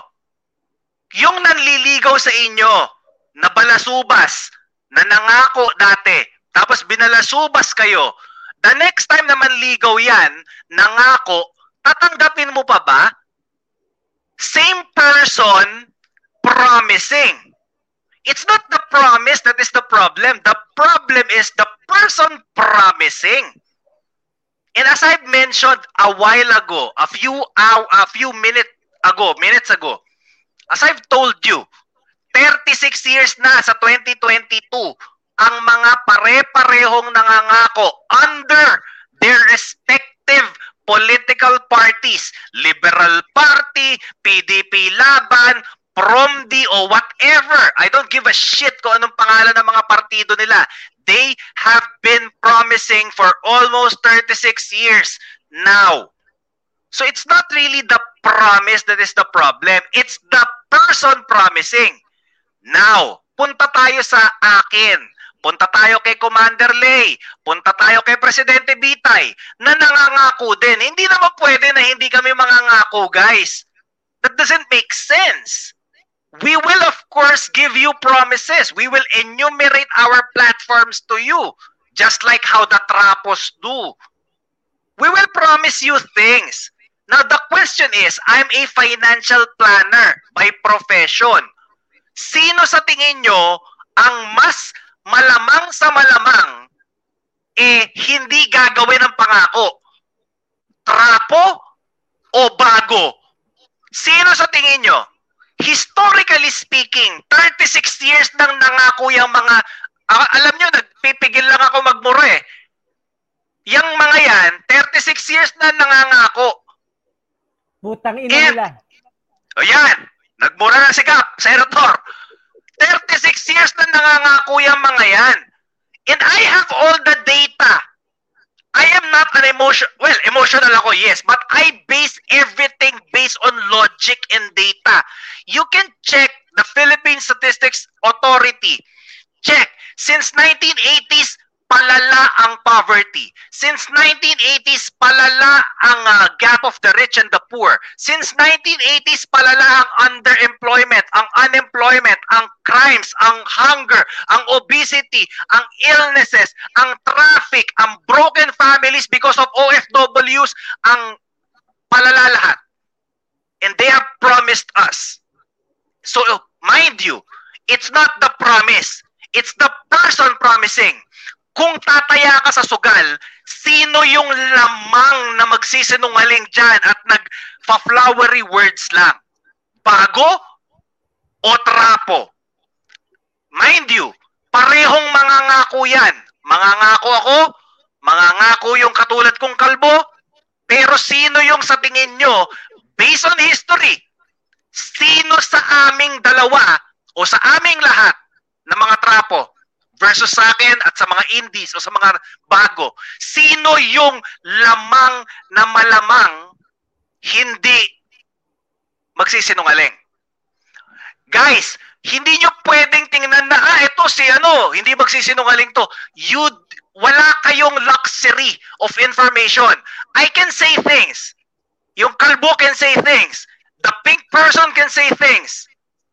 You wouldn't know kung ano yung kasinungalingan at katotohanan. Ang pagbabasihan nyo lang, ano yung lamang sa malamang. And that's a financial planner principle. Para ka lang sumugal. Sino yung magba-break ng promise? Ito ba o ito ba? That's aspect number 1. Aspect number 2, how will you eliminate? I'm very particular, Cap Senator, sa mga words. Very particular. How do you eliminate corruption? Any person, any candidate who tells you that he or she will eliminate, that's the word, eliminate corruption, he or she is bullshitting you. That's a BS. You cannot eliminate the bad side of human beings. Corruption is time immemorial. Panahon pa ng mga kung sino man, meron ng corruption. But what we can do, remember, I told you 3 aspects sabay-sabay, simultaneous. Immediate concern, short-term, long-term. What we can do, short-term, is, for example, sa sarili ko, I have a document ready to sign sa lahat ng presidente to waive bank secrecy law, to waive yung ombudsman. Huwag ka nang pumapel.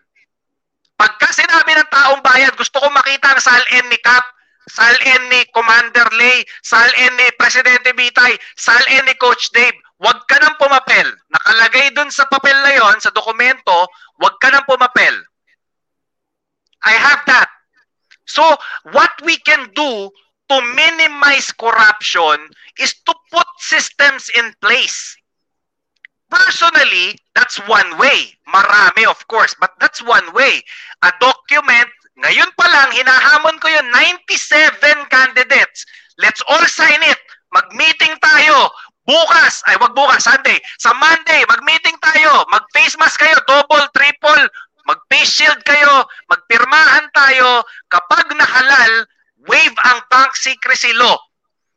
Papakita ang SALN. Everyday, kung gusto ng tao, everyday. Wag pumapel ang ombudsman. Everyday. So that's one way.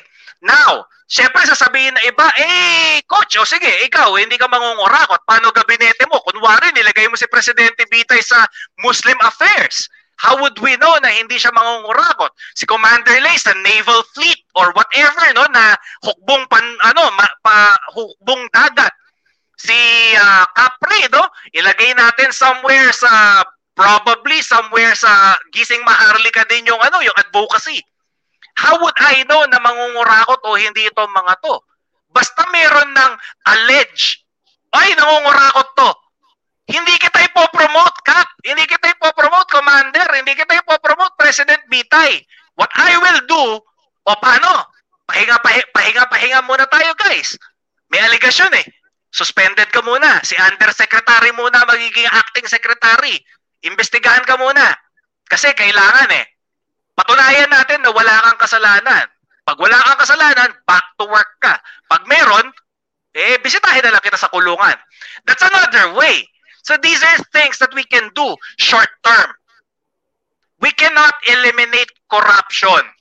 Now, long term, this is why I'm pushing for constitutional reform. If you reform the government from being unitary presidential to federal parliamentary, the system would be better. I'm not saying perfect. Again, Cap, I'm very particular with words. I'm not saying federal parliament is perfect. I'm saying federal parliament is better. Federal parliament would minimize, not eliminate, but minimize corruption. How? Kasi kapag may allegation na, yung partido nung ministro would tell, hoy, mahiya ka, umalis ka, nakakasira ka sa partido. Wala nang kongreso, wala nang ganon. Aalis agad yon. Either mag-resign based on the parliament system or tanggalin ng partido. Ganon kabilis. Of course, marami pang nitty-gritties yan. But basically, short term, yung sinabi ko kanina, that's how you solve yung issue but not eliminate. Long term, constitutional reform would be the solution. So these are two things that you need to understand. Promise versus person promising, and then corruption, eliminating or minimizing. Thank you, Kap. Maraming salamat at napakaganda nung yung explanation ng Coach Dave. So pumunta na tayo dahil ito yung ating kumbaga sagara na kung humatol si Kuyang Sultan. So Kuyang Sultan, para sa kaalaman ng sambayan ng Pilipino, same question, direct to the point. Nanalo ka, kinasihan ng ating poong lumikha at napwesto ka bilang Pangulo. Paano mo susolusyonan? Parehas ng explanation na ginawa ni Commander Lay at ni Coach Dave. Go ahead, Kuyang.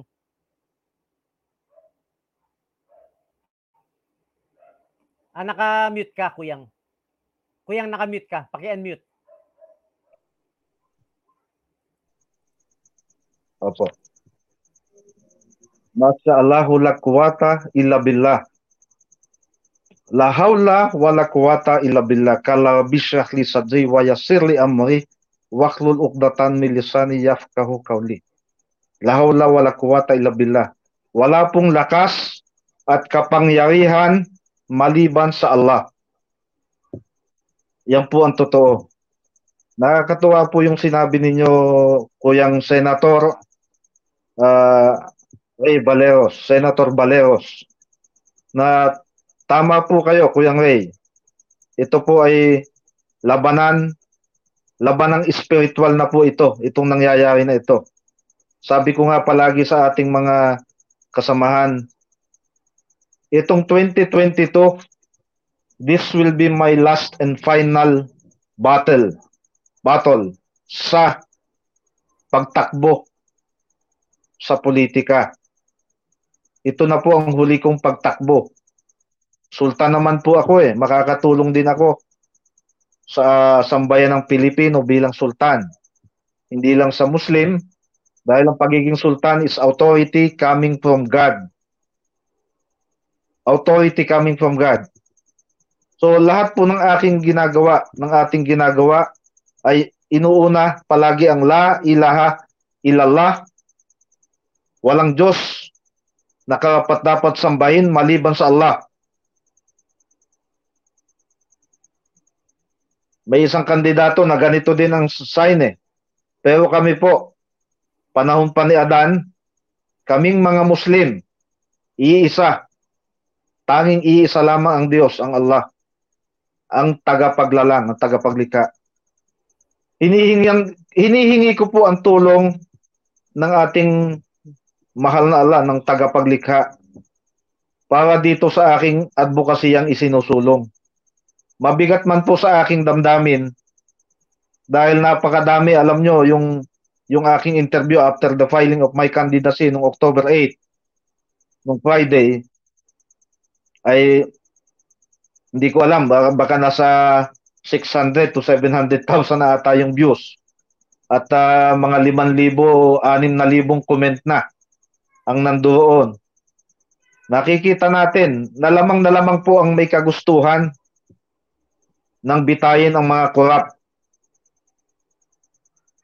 Sa akin pong panunungkulan, wala po kasi akong magagawa kung ako ay hindi mananalo.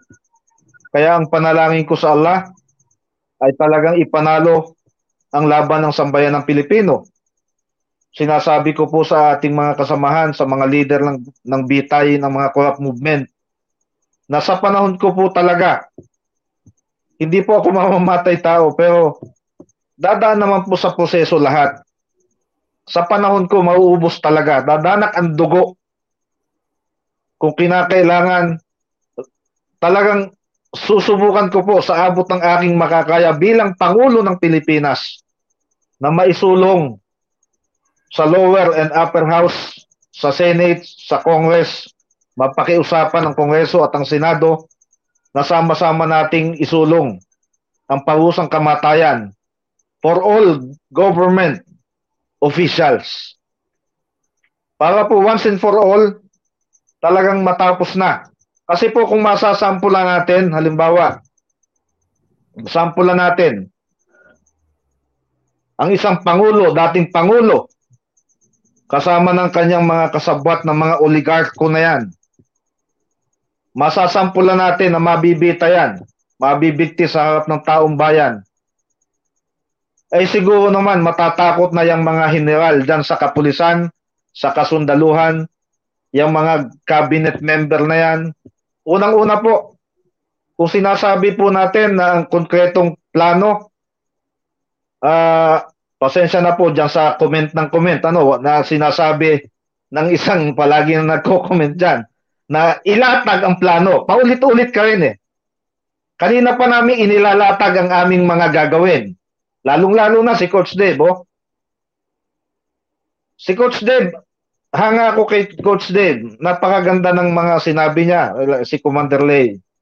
Kaya nga, tayo bilang Pangulo, napakadali namang tapusin ang korupsyon eh. O gawin lang nating Special Assistant to the President si Coach Dave. At palagi magpapaalala ng dapat nating gawin. Wala tayong hindi magagawa. Kagaya nga po nung sabi ko, walang imposible. Kayong mga mamamayan na kagaya ko, hindi po kami, wala po kaming kakayanan eh. Kung tutuusin, ang trapo, napakalaki niyan. Pero bakit kami lumalaban? Para sa inyo ito eh. Kung kayo man ay supporter kayo ng kahit na sinong trapo na yan, wala po kaming pakialam. Pero may pakialam kami sa mayorya ng sambayan ng Pilipino na walang hinahawakan na kahit sinong kandidato. Kasi alam niyo po ang ating mga kababayan ngayon, hindi na malaman talaga kung sinong ibobotong kandidato sa pagkapangulo. Dahil wala na pong mapili eh. Kung kilala niyo po ang paghanga ko kay attorney, doon sa isang attorney na nagsusulat ng artikulo niya. Napakaganda ng mga sinasabi niya doon, lahat ng mga lahat ng mga presidential candidate, ng mga sikat, inisa-isa na niya. Walang pumasa. Ito po, hinahangaan kong mabuti itong tao na ito. Hindi ko na po kailangan banggitin pa. Pero simula kay Marcos hanggang sa kasalukuyan, nandyan pa rin yung abogado na yan. Napakaganda ng mga sinusulat niya. Sa umpisa, siyempre, napakaganda ng sinusulat. Pero bandang huli, talagang, sabi niya nga, wala talagang credible dito sa mga traditional na politiko na ito na kumakandidato. Ako po, mahal ko ang pamilya ko. Kaya po ako kumakandidato, ang pagmamahal ko sa bayan ay kagaya ng pagmamahal ko sa aking pamilya. Paano ko po ipagkakatiwala ang aking pamilya, ang susunod na salinlahi sa mga tao na ito na paulit-ulit nangangako? Huwag po natin pag-usapan muna dito yung mga plano at mga plano namin tatlo. Nasasabi naman po namin yan eh. Ipagdasal po ninyo na makasama kami sa presidential debate. Doon po natin patutunayan kung sino ang karapat-dapat na maiupo ng sambayan ng Pilipino bilang Pangulo. Kaya po para sa akin, mga kababayan, pagkakaisa po ang kailangan natin. Pagdarasal. Sabi ko nga po, ito na ang huli kong laban. Kung hindi ninyo ako tutulungan, hindi mauubos ang mga magnanakaw sa gobyerno. Kaya nga po, ang gusto kong mangyari, itatag ang revolusyonaryong gobyerno. Nalilinisin ang executive branch, judiciary at legislative branch ng ating gobyerno. Lahat po talamak ang korupsyon sa judiciary lalo na. Kaya po tayo ang mas may kapangyarihan, mga kababayan. Yung mga paulit-ulit na pangako na yan, tama si Coach Dave. Ibahin niya po kami. Sila, member ng mga political, ng mga national political party na kinabibilangan nila ng matagal ng kinakamkam ang ating karapatan, matagal nang tinatapakan ang ating karapatan bilang Pilipino, bilang Marlikano. So ito po ang panahon na talagang kailangan na po natin ng isang matinong pag-iisip, mga kababayan, ha? Magdasal po tayo. Ipagdasal natin ng taimtim ang bansa natin. Nabigyan tayo ng tamang leader na maglilingkod. Napakadali naman pong maging pangulo. I-appoint mo ang mga tamang tao na makakasama mo. Paano po natin gagawin yan? Revolutionary government. Tanggalin ang mga gobernador hanggang mayor, hanggang kapitan na may mga kaso. At kahit walang kaso, kung isinusumbong ng taong bayan at mga gabinete, marami po tayong magagaling na piskal, mga bagong abogado, bagong henerasyon na pwedeng ipalit sa mga nakaupo dyan sa judiciary. So yun po ang gagawin natin. Economic and political and government revolution, revolutionary government. Yan po ang tanging susi. At talagang, ito po uulitin ko, kahit ako po, kung mapatunayan ng sambayanan na ako'y magkasala ng pagnanakaw sa taong bayan, kahit ako sa sarili, kaya po tinawag ko ang sarili kong President Bitay, paalala po sa aking sarili at paalala sa lahat, sa ating lahat, na tama na, panahon na po para permanenteng tapusin ang ugat ng kahirapan sa bansa. Ang ugat po ay ang mga leader natin magnanakaw. Allahu Akbar. Marami pong salamat, Kuyang Sen. Ray Valeros.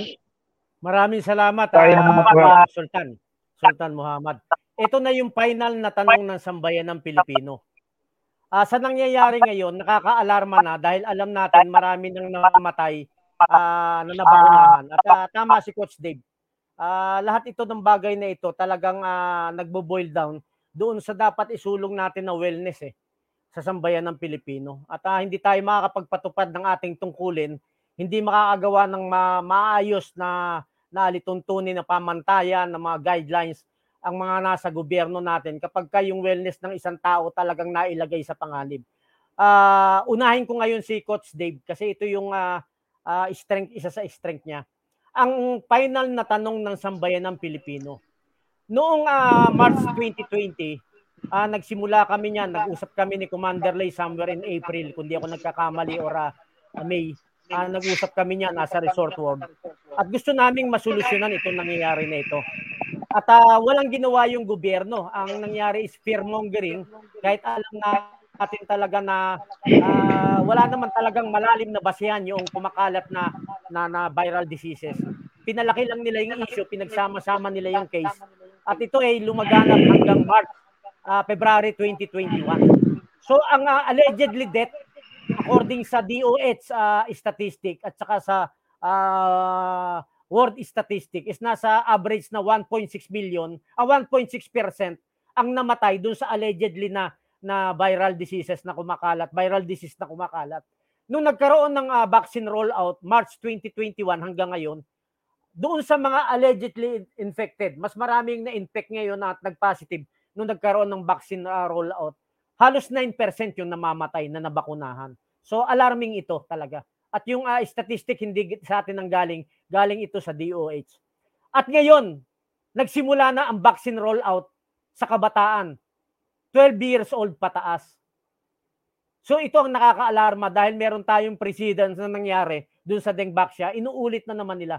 At kaya nating patunayan, kahit sa ang hukuman, kahit sa ang usapin na legal, kahit sa ang usapin na technical, kayang patunayan ng ating mga doctors, kayang patunayan ng ating great researcher na si Nicanor Perlas na itong vaccination rollout, itong mga dangerous experimental foreign vaccine, a biochemical weapon ito. Coach Dave, hindi ka pa nagiging presidente. Ganun rin kay Commander Lay Ordenes, ganun rin kay Kuyang President Bitay. Ano ang pwedeng magawa natin ngayon dahil pinipilit na nila talaga ang kabataan na magpabakuna. Deceitful ito kasi ang sinasabi nila para makabalik na sa eskwelahan ng mga kabataan, makabalik na sa dati, kailangan itong bakunahan. At nagkakaroon ng pagtatalo sa pamilya dahil yung mga bata 2 years nang bagot sa loob ng bahay, kahit na bakunahan sila, papayag na sila makalabas lang. So ano ang stand natin? Ano ang pwedeng mong ibahagi, Coach Dave? Dahil ito yung isa sa strength mo. Dapat ba ang mga magulang bigyan ng laya ang kanilang mga 12 anyos na anak up to 17 years old na pabakunahan kahit wala silang karamdaman, kahit wala silang symptoms? At wala naman nakakasigurado dahil ito nga isang eksperimento at hindi pa natin matatawag na safe and effective dahil nasa trial period pa lang ito. Coach Dave, alam mo na ang ibig kong sabihin. Go ahead, Coach. Okay, thank you, no? For the final question, no? Medyo malalim na usapan to pero pupukusan ko yung specific yung tanong na to, no? Yung ano gagawin natin ngayon na meron ng vaccine rollout, no? Rollout sa mga kabataan, no? Yung mga below 17 years old. If you guys remember a few minutes ago, no, na nagsisimula yung tong live, no? Minention ko sa inyo that we, the people, we are the supreme authority based on the Constitution, Article 2, Section 1. Okay? Tayo ang supreme authority, tayo ang boss. Ako, kung may anak ako, ngayon nandito yung pamangkin ko, and I'm trying to encourage, no, via my wife, yung magulang ng pamangkin ko to check out, learn more about the experimental vaccine, no, which at the end of the day, wala naman ako magagawa, hindi ko naman anak yan. But basically, what I'm trying to say is that experimental itong vaccine. Yan ang sinabi ng FDA, yan ang sinabi ng DOH, yan ang sinabi ng World Health Organization. And you guys, bilang magulang, ang magulang, matik yan, dapat responsable yan. Hindi mo basta-basta gagawin sa anak mo yung bagay na hindi mo inaaral. And you don't do it na pahapyaw-hapyaw lang. You need to learn as much as you can about dun sa ituturok sa anak mo. For all you know, Dengvaxia 2.0 nga. Now, sabi ko supreme authority tayo based sa Article 2, Section 1. I need you guys, kayong lahat, I need you guys to invoke Article 3, Section 7 of the Constitution. Guys, last year ko pa ini-invoke tong Article 3, Section 7. Hindi pa buo ang Gising Maharlika, hindi pa buo ang Concerned Doctors and Citizens of the Philippines. Sinasabi ko na ang smart quarantine, sinasabi ko na ang focus protection, etc. Kasi nga, as per cap, strength ko ang wellness. Guys, invoke Article 3, Section 7. Basically, yung article na yan, sinasabi, pwede nating hingiin ang opisyal na mga dokumento patungkol sa mga national issues like COVID-19. Dapat bigay nila sa atin yung totoong pruweba, irrefutable proof that first, COVID-19 exists. Second, there's a pandemic. Hindi pwede yung sinasabi ng DOH, res bakuna, lalagay lang nila dun sa know your facts nila, sasabihin nila, sabi ng WHO, give us an irrefutable study. Have it analyzed by the doctors from CDC Philippines. These studies have to be analyzed by the CDC PH doctors. Dapat nilang ma-analyze yan para makita ng mga mamamayan, totoo pala talaga yung COVID-19. Totoo pala yung pandemic. Totoo pala yung RT-PCR testing. Hindi pala namamanipila. Okay? Yung threshold, yung cycle threshold. Guys, hindi pwede na pikit mata nyong ituturok ang experimental vaccine. Hindi dapat, rather. You need to ask proof. Remember, you're the supreme authority. If and only if we can unite asking PRRD, asking DOH, asking, remember may FOI executive order si PRRD. He is compelled based on the executive order na pinalaganap niya dati na mag-release. And up until now, itong live na to, wala silang ma-release na irrefutable evidence about COVID-19. And here you are, ituturok nyo sa mga anak nyo ang experimental vaccine. Nasa FDA yan. Ilang beses ko nang pinost yan. It's up to you naman. Guys, you need to remember, I am a candidate na pro-choice. I'm not anti-vaccine sa mga pro-vaccine. For all I care, kung gusto nyo ng vaccine, di magpaturok kayo. I don't give a shit. Basta ako, wag nyo akong turukan. Wag nyong ipilit sa akin. Wag nyo ituturok sa akin pag natutulog ako. Dahil pag nagising ako, baka saksakin ko kayo o barilin ko kayo. Wag nyo ituturok. Pro-choice. Gusto mo? Turok mo. Ayoko, wag mo iturok. But at the end of the day, personal preference ko, I will not. For various reasons. Experimental, hindi ma-explain ng gobyerno, in-invoke ko na yung Article 3, Section 7, hindi nila ma-explain. So, anong gagawin? Guys, i-invoke nyo yun. We need to know. They need to provide proofs. That's the first. Second, wag kayo, nakikita nyo yung mga post ko, nagpapaaraw ako ngayon, low carb ako, meat, egg, seafood, etc. These are the things that you could do for free. These are the things that you could do for free. These are just tips. Kumain ka ng tama, meat, egg, seafood, base sa LCIF principle. Matulog ka na maaga. By the way, ito yung pinaka-late na tulog ko for a month now. Oh, tapos, wag ka magpaka-stress.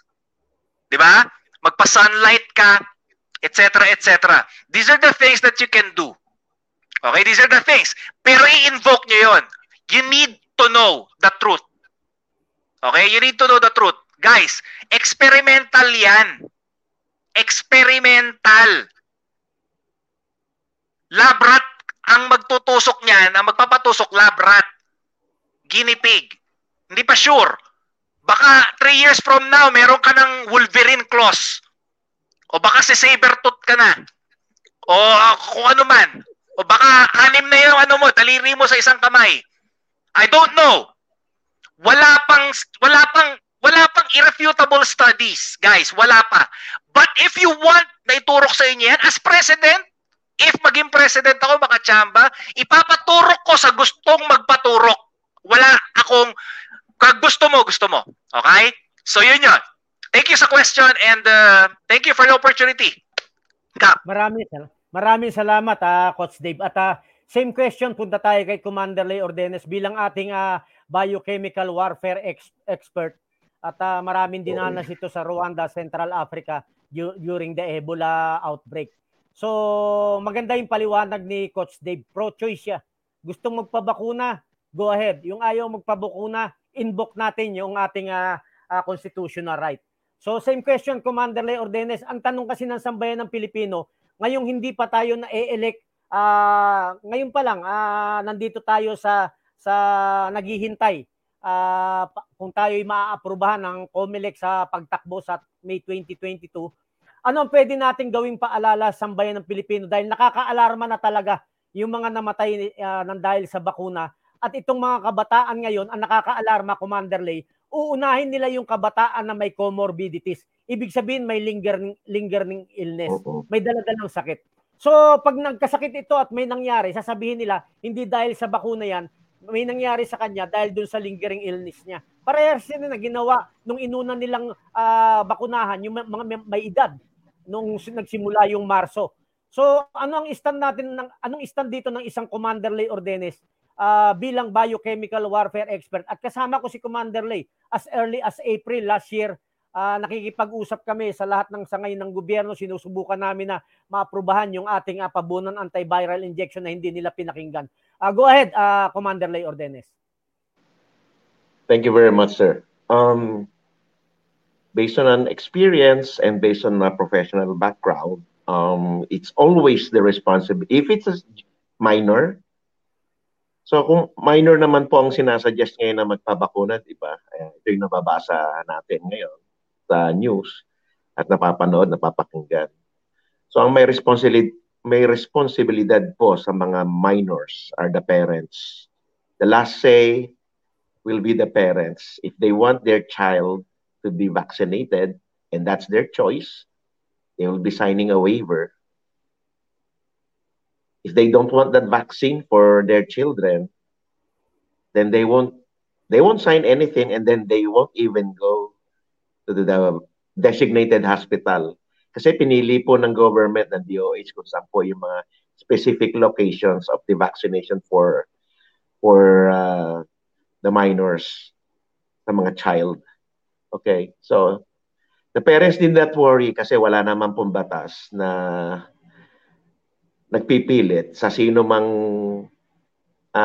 kabataan sa isang minor na saksakan siya ng anything. At ito rin po yung protection sa mga parents kasi back to the basics po, there's no legislature like right now compelling anyone to have a vaccine or not. So that's our very first protection. The same thing is happening in other countries. It's always up to the parent to decide for the child. Kaya nga po ang custody at ang karapatan at ang pagprotekta sa bata ay nasa mga magulang. So I'm happy kasi meron tayong ganyan choice sa Pilipinas. One sign that democracy is still working in our country. We don't see people fighting on the street, preventing medical practitioners, vaccinators, hurting each other, at nakipag-away sa kalye or nakipag-away sa isang hospital para bakunan anak. So hindi pa po yun mangyayari. So we can all sleep well tonight. So yun po ang protection natin. To make it short and sweet, pag kayo mag-alala kasi wala po magbabakuna sa inyo na ayaw ninyong mangyari. Ayaw ng mga magulang na mangyari sa kanilang mga anak. We are all protected right now by the Constitution. You have our rights. We have our rights. You have your right. Your child is protected. Your child has a right. So sleep well tonight po in the next days to come. Thank you. Maraming salamat, Commander Leia Ordenes, dun sa maganda mong paliwanag. So, Kuyang Sultan, sa ngayon na tumatakbo tayo at hinihintay natin yung approval ng COMELEC kung tayo mapapabilang sa mga kandidato sa May 2022. Anong pwede natin gawin na sa ngayon? Dahil nga nakita natin, ang nangyayari kasi, yung tinatawag natin na Deceitful Act, binabaan nila yung edad na pwedeng mag-decide ang bata sa sinasabi na 12 years old, pwede na mag-decide sa sarili niya na magpabakuna kahit wala yung guidance ng magulang. Ito yung mga deceitful na move ng, hindi lang naman dito sa bansa natin, kundi maging sa ibang bansa. So, Kuyang Sultan Muhammad Arcega, ano ang stand natin rito para maproteksyonan yung ating kabataan na wag mangyari yung Dengbaksya 2.0 kagaya ng sabi ni Coach Dave? Go ahead, Kuyang President Bitay. Maraming salamat po sa nagtanong at Senator Ray, Kuyang Ray Baleros. Marami pong nakakaalam na ang President Bitay ay tinututulan ang bakuna na yan. At hanggang sa ngayon po ay tutol na tutol ako sa bakuna, maging kabataan man po yan at ang ating mga senior citizens o lahat ng Pilipino, tinututulan ko po. Makikita nyo po sa post ko na talagang paulit-ulit ko pong ipinopost yung paliwanag ni Dr. Oclarit. At ako po, naniniwala po ako sa sinabi ninyo, Kuya Ngay Senator, na talagang gawa lang ng China ito itong biochemical weapon na ito na nagdulot ng ating pagkakasakit. Naniniwala ako dyan kasi ako mismo tinamaan. So buti na lang, awa ng Panginoon ng Allah subhanahu wa ta'ala, ay September ako tinamaan at salamat kay Kuyang Senator Ray dahil nabigyan ako ng reseta ng concerned doctors and citizens of the Philippines, kay Dr. Homer Lin. At syempre ang aking pamilya na nag-alaga sa akin. Lahat po kami medyo tinangkaso nagkasakit at gumaling naman na hindi kinakailangan ng bakuna. Naniniwala kasi ako na mas kailangan natin palakasin yung immune system natin. Pero sa totoo lang, nakakalungkot po dahil itong gobyerno natin pagdating sa pandemic na ito, talagang masasabi ko sira ulo itong gobyerno natin pagdating sa pag-handle ng sitwasyon natin dito sa pandemic na ito. Tama po yan, experimental vaccine yan eh. Hindi po dapat ito sa kahit sino. Ang nakakatakot po ay very proud pa ang ating mga kababayan na ipinupus pa at ipinopromote. Ako nga, pag magpapagasolina ako, tinatanong pa kung may vaccination card at may discount. Pag mag-grocery, may discount din. Talagang lahat ginagawa nitong gobyerno na ito para lang mabakunahan, maipromote ang bakuna, ang experimental vaccine na iyan. Nakakalungkot din nga po dahil ang aking mga kamag-anak halos lahat nagpabakuna na. Pero ipinagdadasal natin na sana naman ay walang mangyari kagaya ng mga nangyari sa mga nabakunahan dahil hindi naman po nakakasigurado na ikaw ay fully vaccinated. Napakadami ko pong kilala. Minsan kaibigan, may isa po akong kaibigan na talagang fully vaccinated na matay. Binakunahan after a week, napakalusog na matay. Marami na pong kaibigan ng kaibigan ko, kaibigan ng aking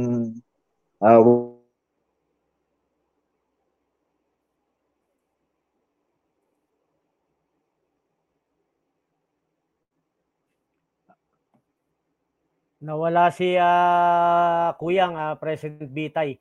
So bago tayo bumalik sa kanya habang hinihintay natin at para sa kaalaman ng lahat, ito po ay magiging regular show na nila Commander Lay, Coach Dave at saka ni Kuyang Sultan para mabigyan ng daan ay yung kanilang mga ibig iparating sa sambayan ng Pilipino.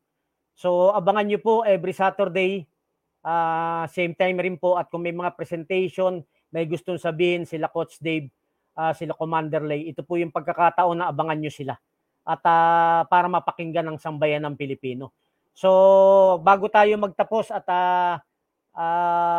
magdadalawang oras na rin tayo halos at meron pa naman tayo mga next episode ng programa, huling panawagan sa sambayan ng Pilipino at panawagan na rin sa ating gobyerno. So simulan natin kaya Commander Lay, sir. Commander Lay Ordene, sir.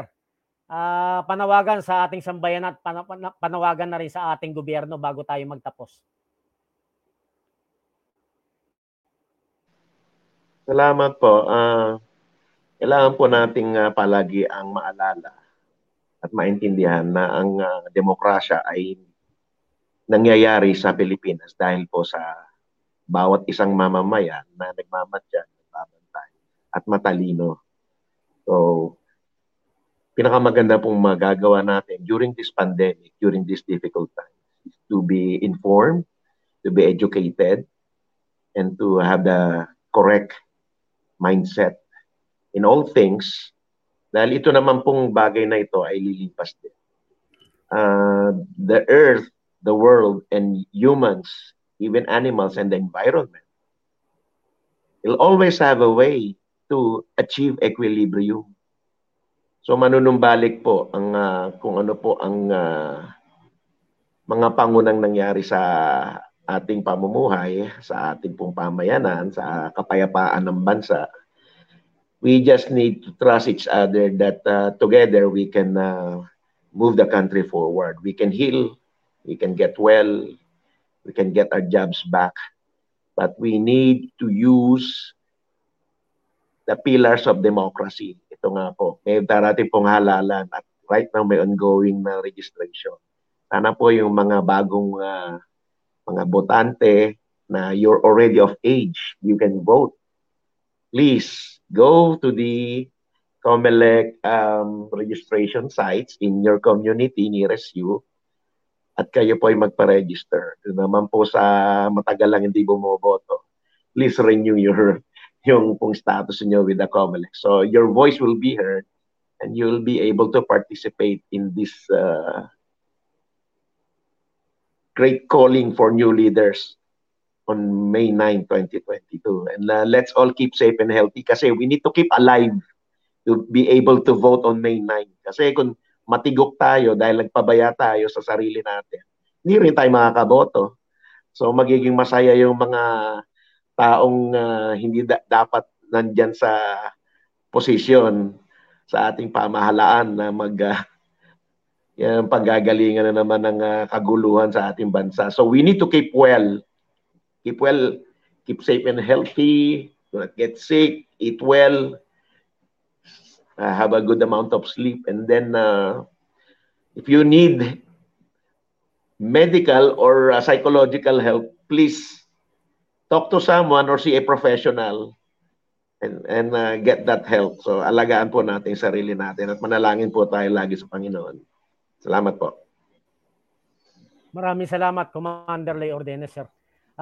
Coach Dave, ito pong programa natin ito isa sa kagaya ng sinabi natin, magiging regular na siya.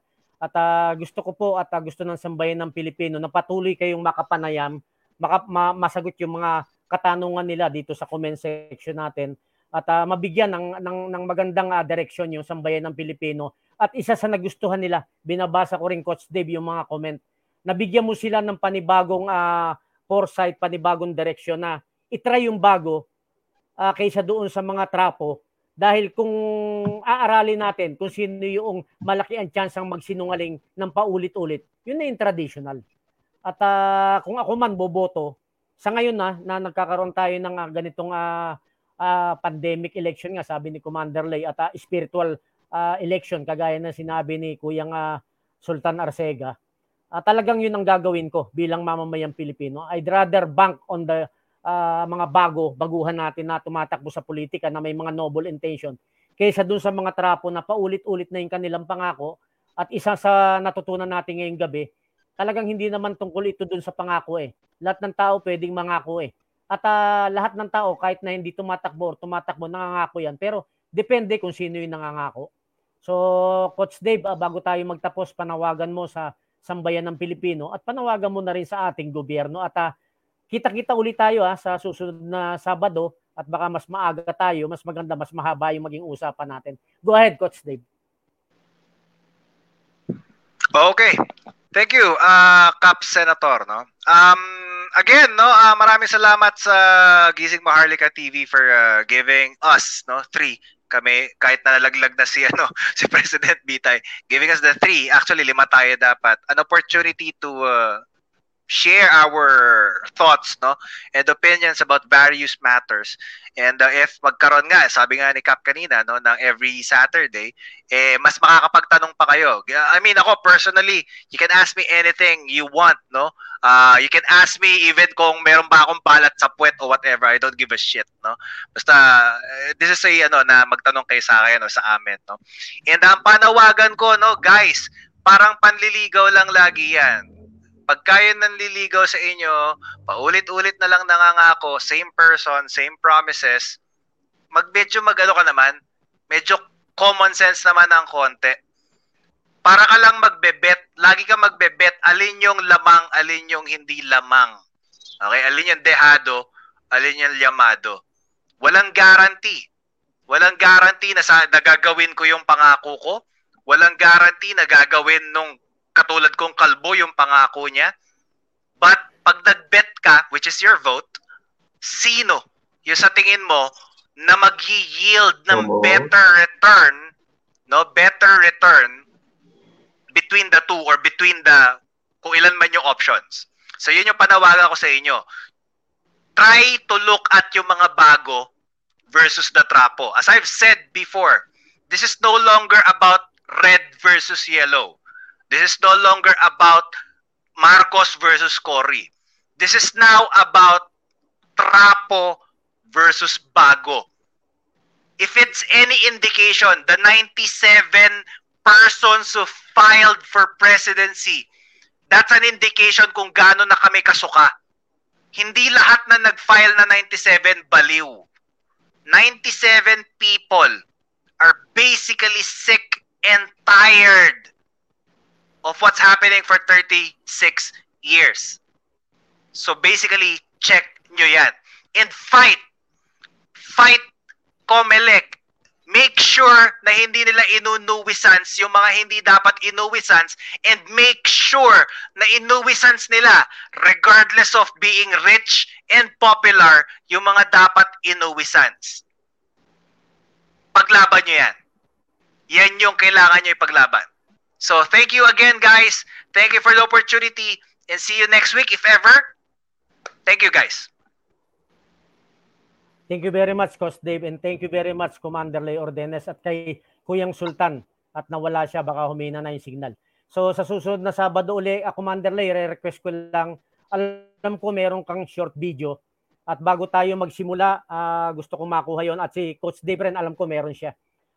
Bago tayo magsimula sa programa, ipi-play natin yun kay Director Datumel, at yun ang gagawin natin. At maganda yung sinabi ni Coach Dave, ni Commander Lay, kapag ka may katanungan kayo, magkita-kita tayo sa Sabado at itanong ninyo anything under the sun yan. Sasagutin niya ni Coach Dave, sasagutin ni Commander Lay, sasagutin niya ni Kuyang Sultan Muhammad. At dito natin mabubuo yung supporter ni Commander Lay, supporter ni Coach Dave, supporter ni Kuyang Sultan Muhammad, supporter ni Professor Butch Valdez, supporter ni Attorney Paulie Sugilon, kasi itong limang ito napakahalaga sa sambayan ng Pilipino, kasi ito yung nagsusulong ng tama para sa sambayan ng Pilipino at para sa bansa natin sa kabuuan. Maraming salamat, Commander Lay Ordenes, sir. Maraming salamat, Coach Dave. Maraming salamat sa sambayan ng Pilipino. Magandang gabi sa inyong lahat. Magandang gabi po. Sleep well. Happy weekend. Happy weekend.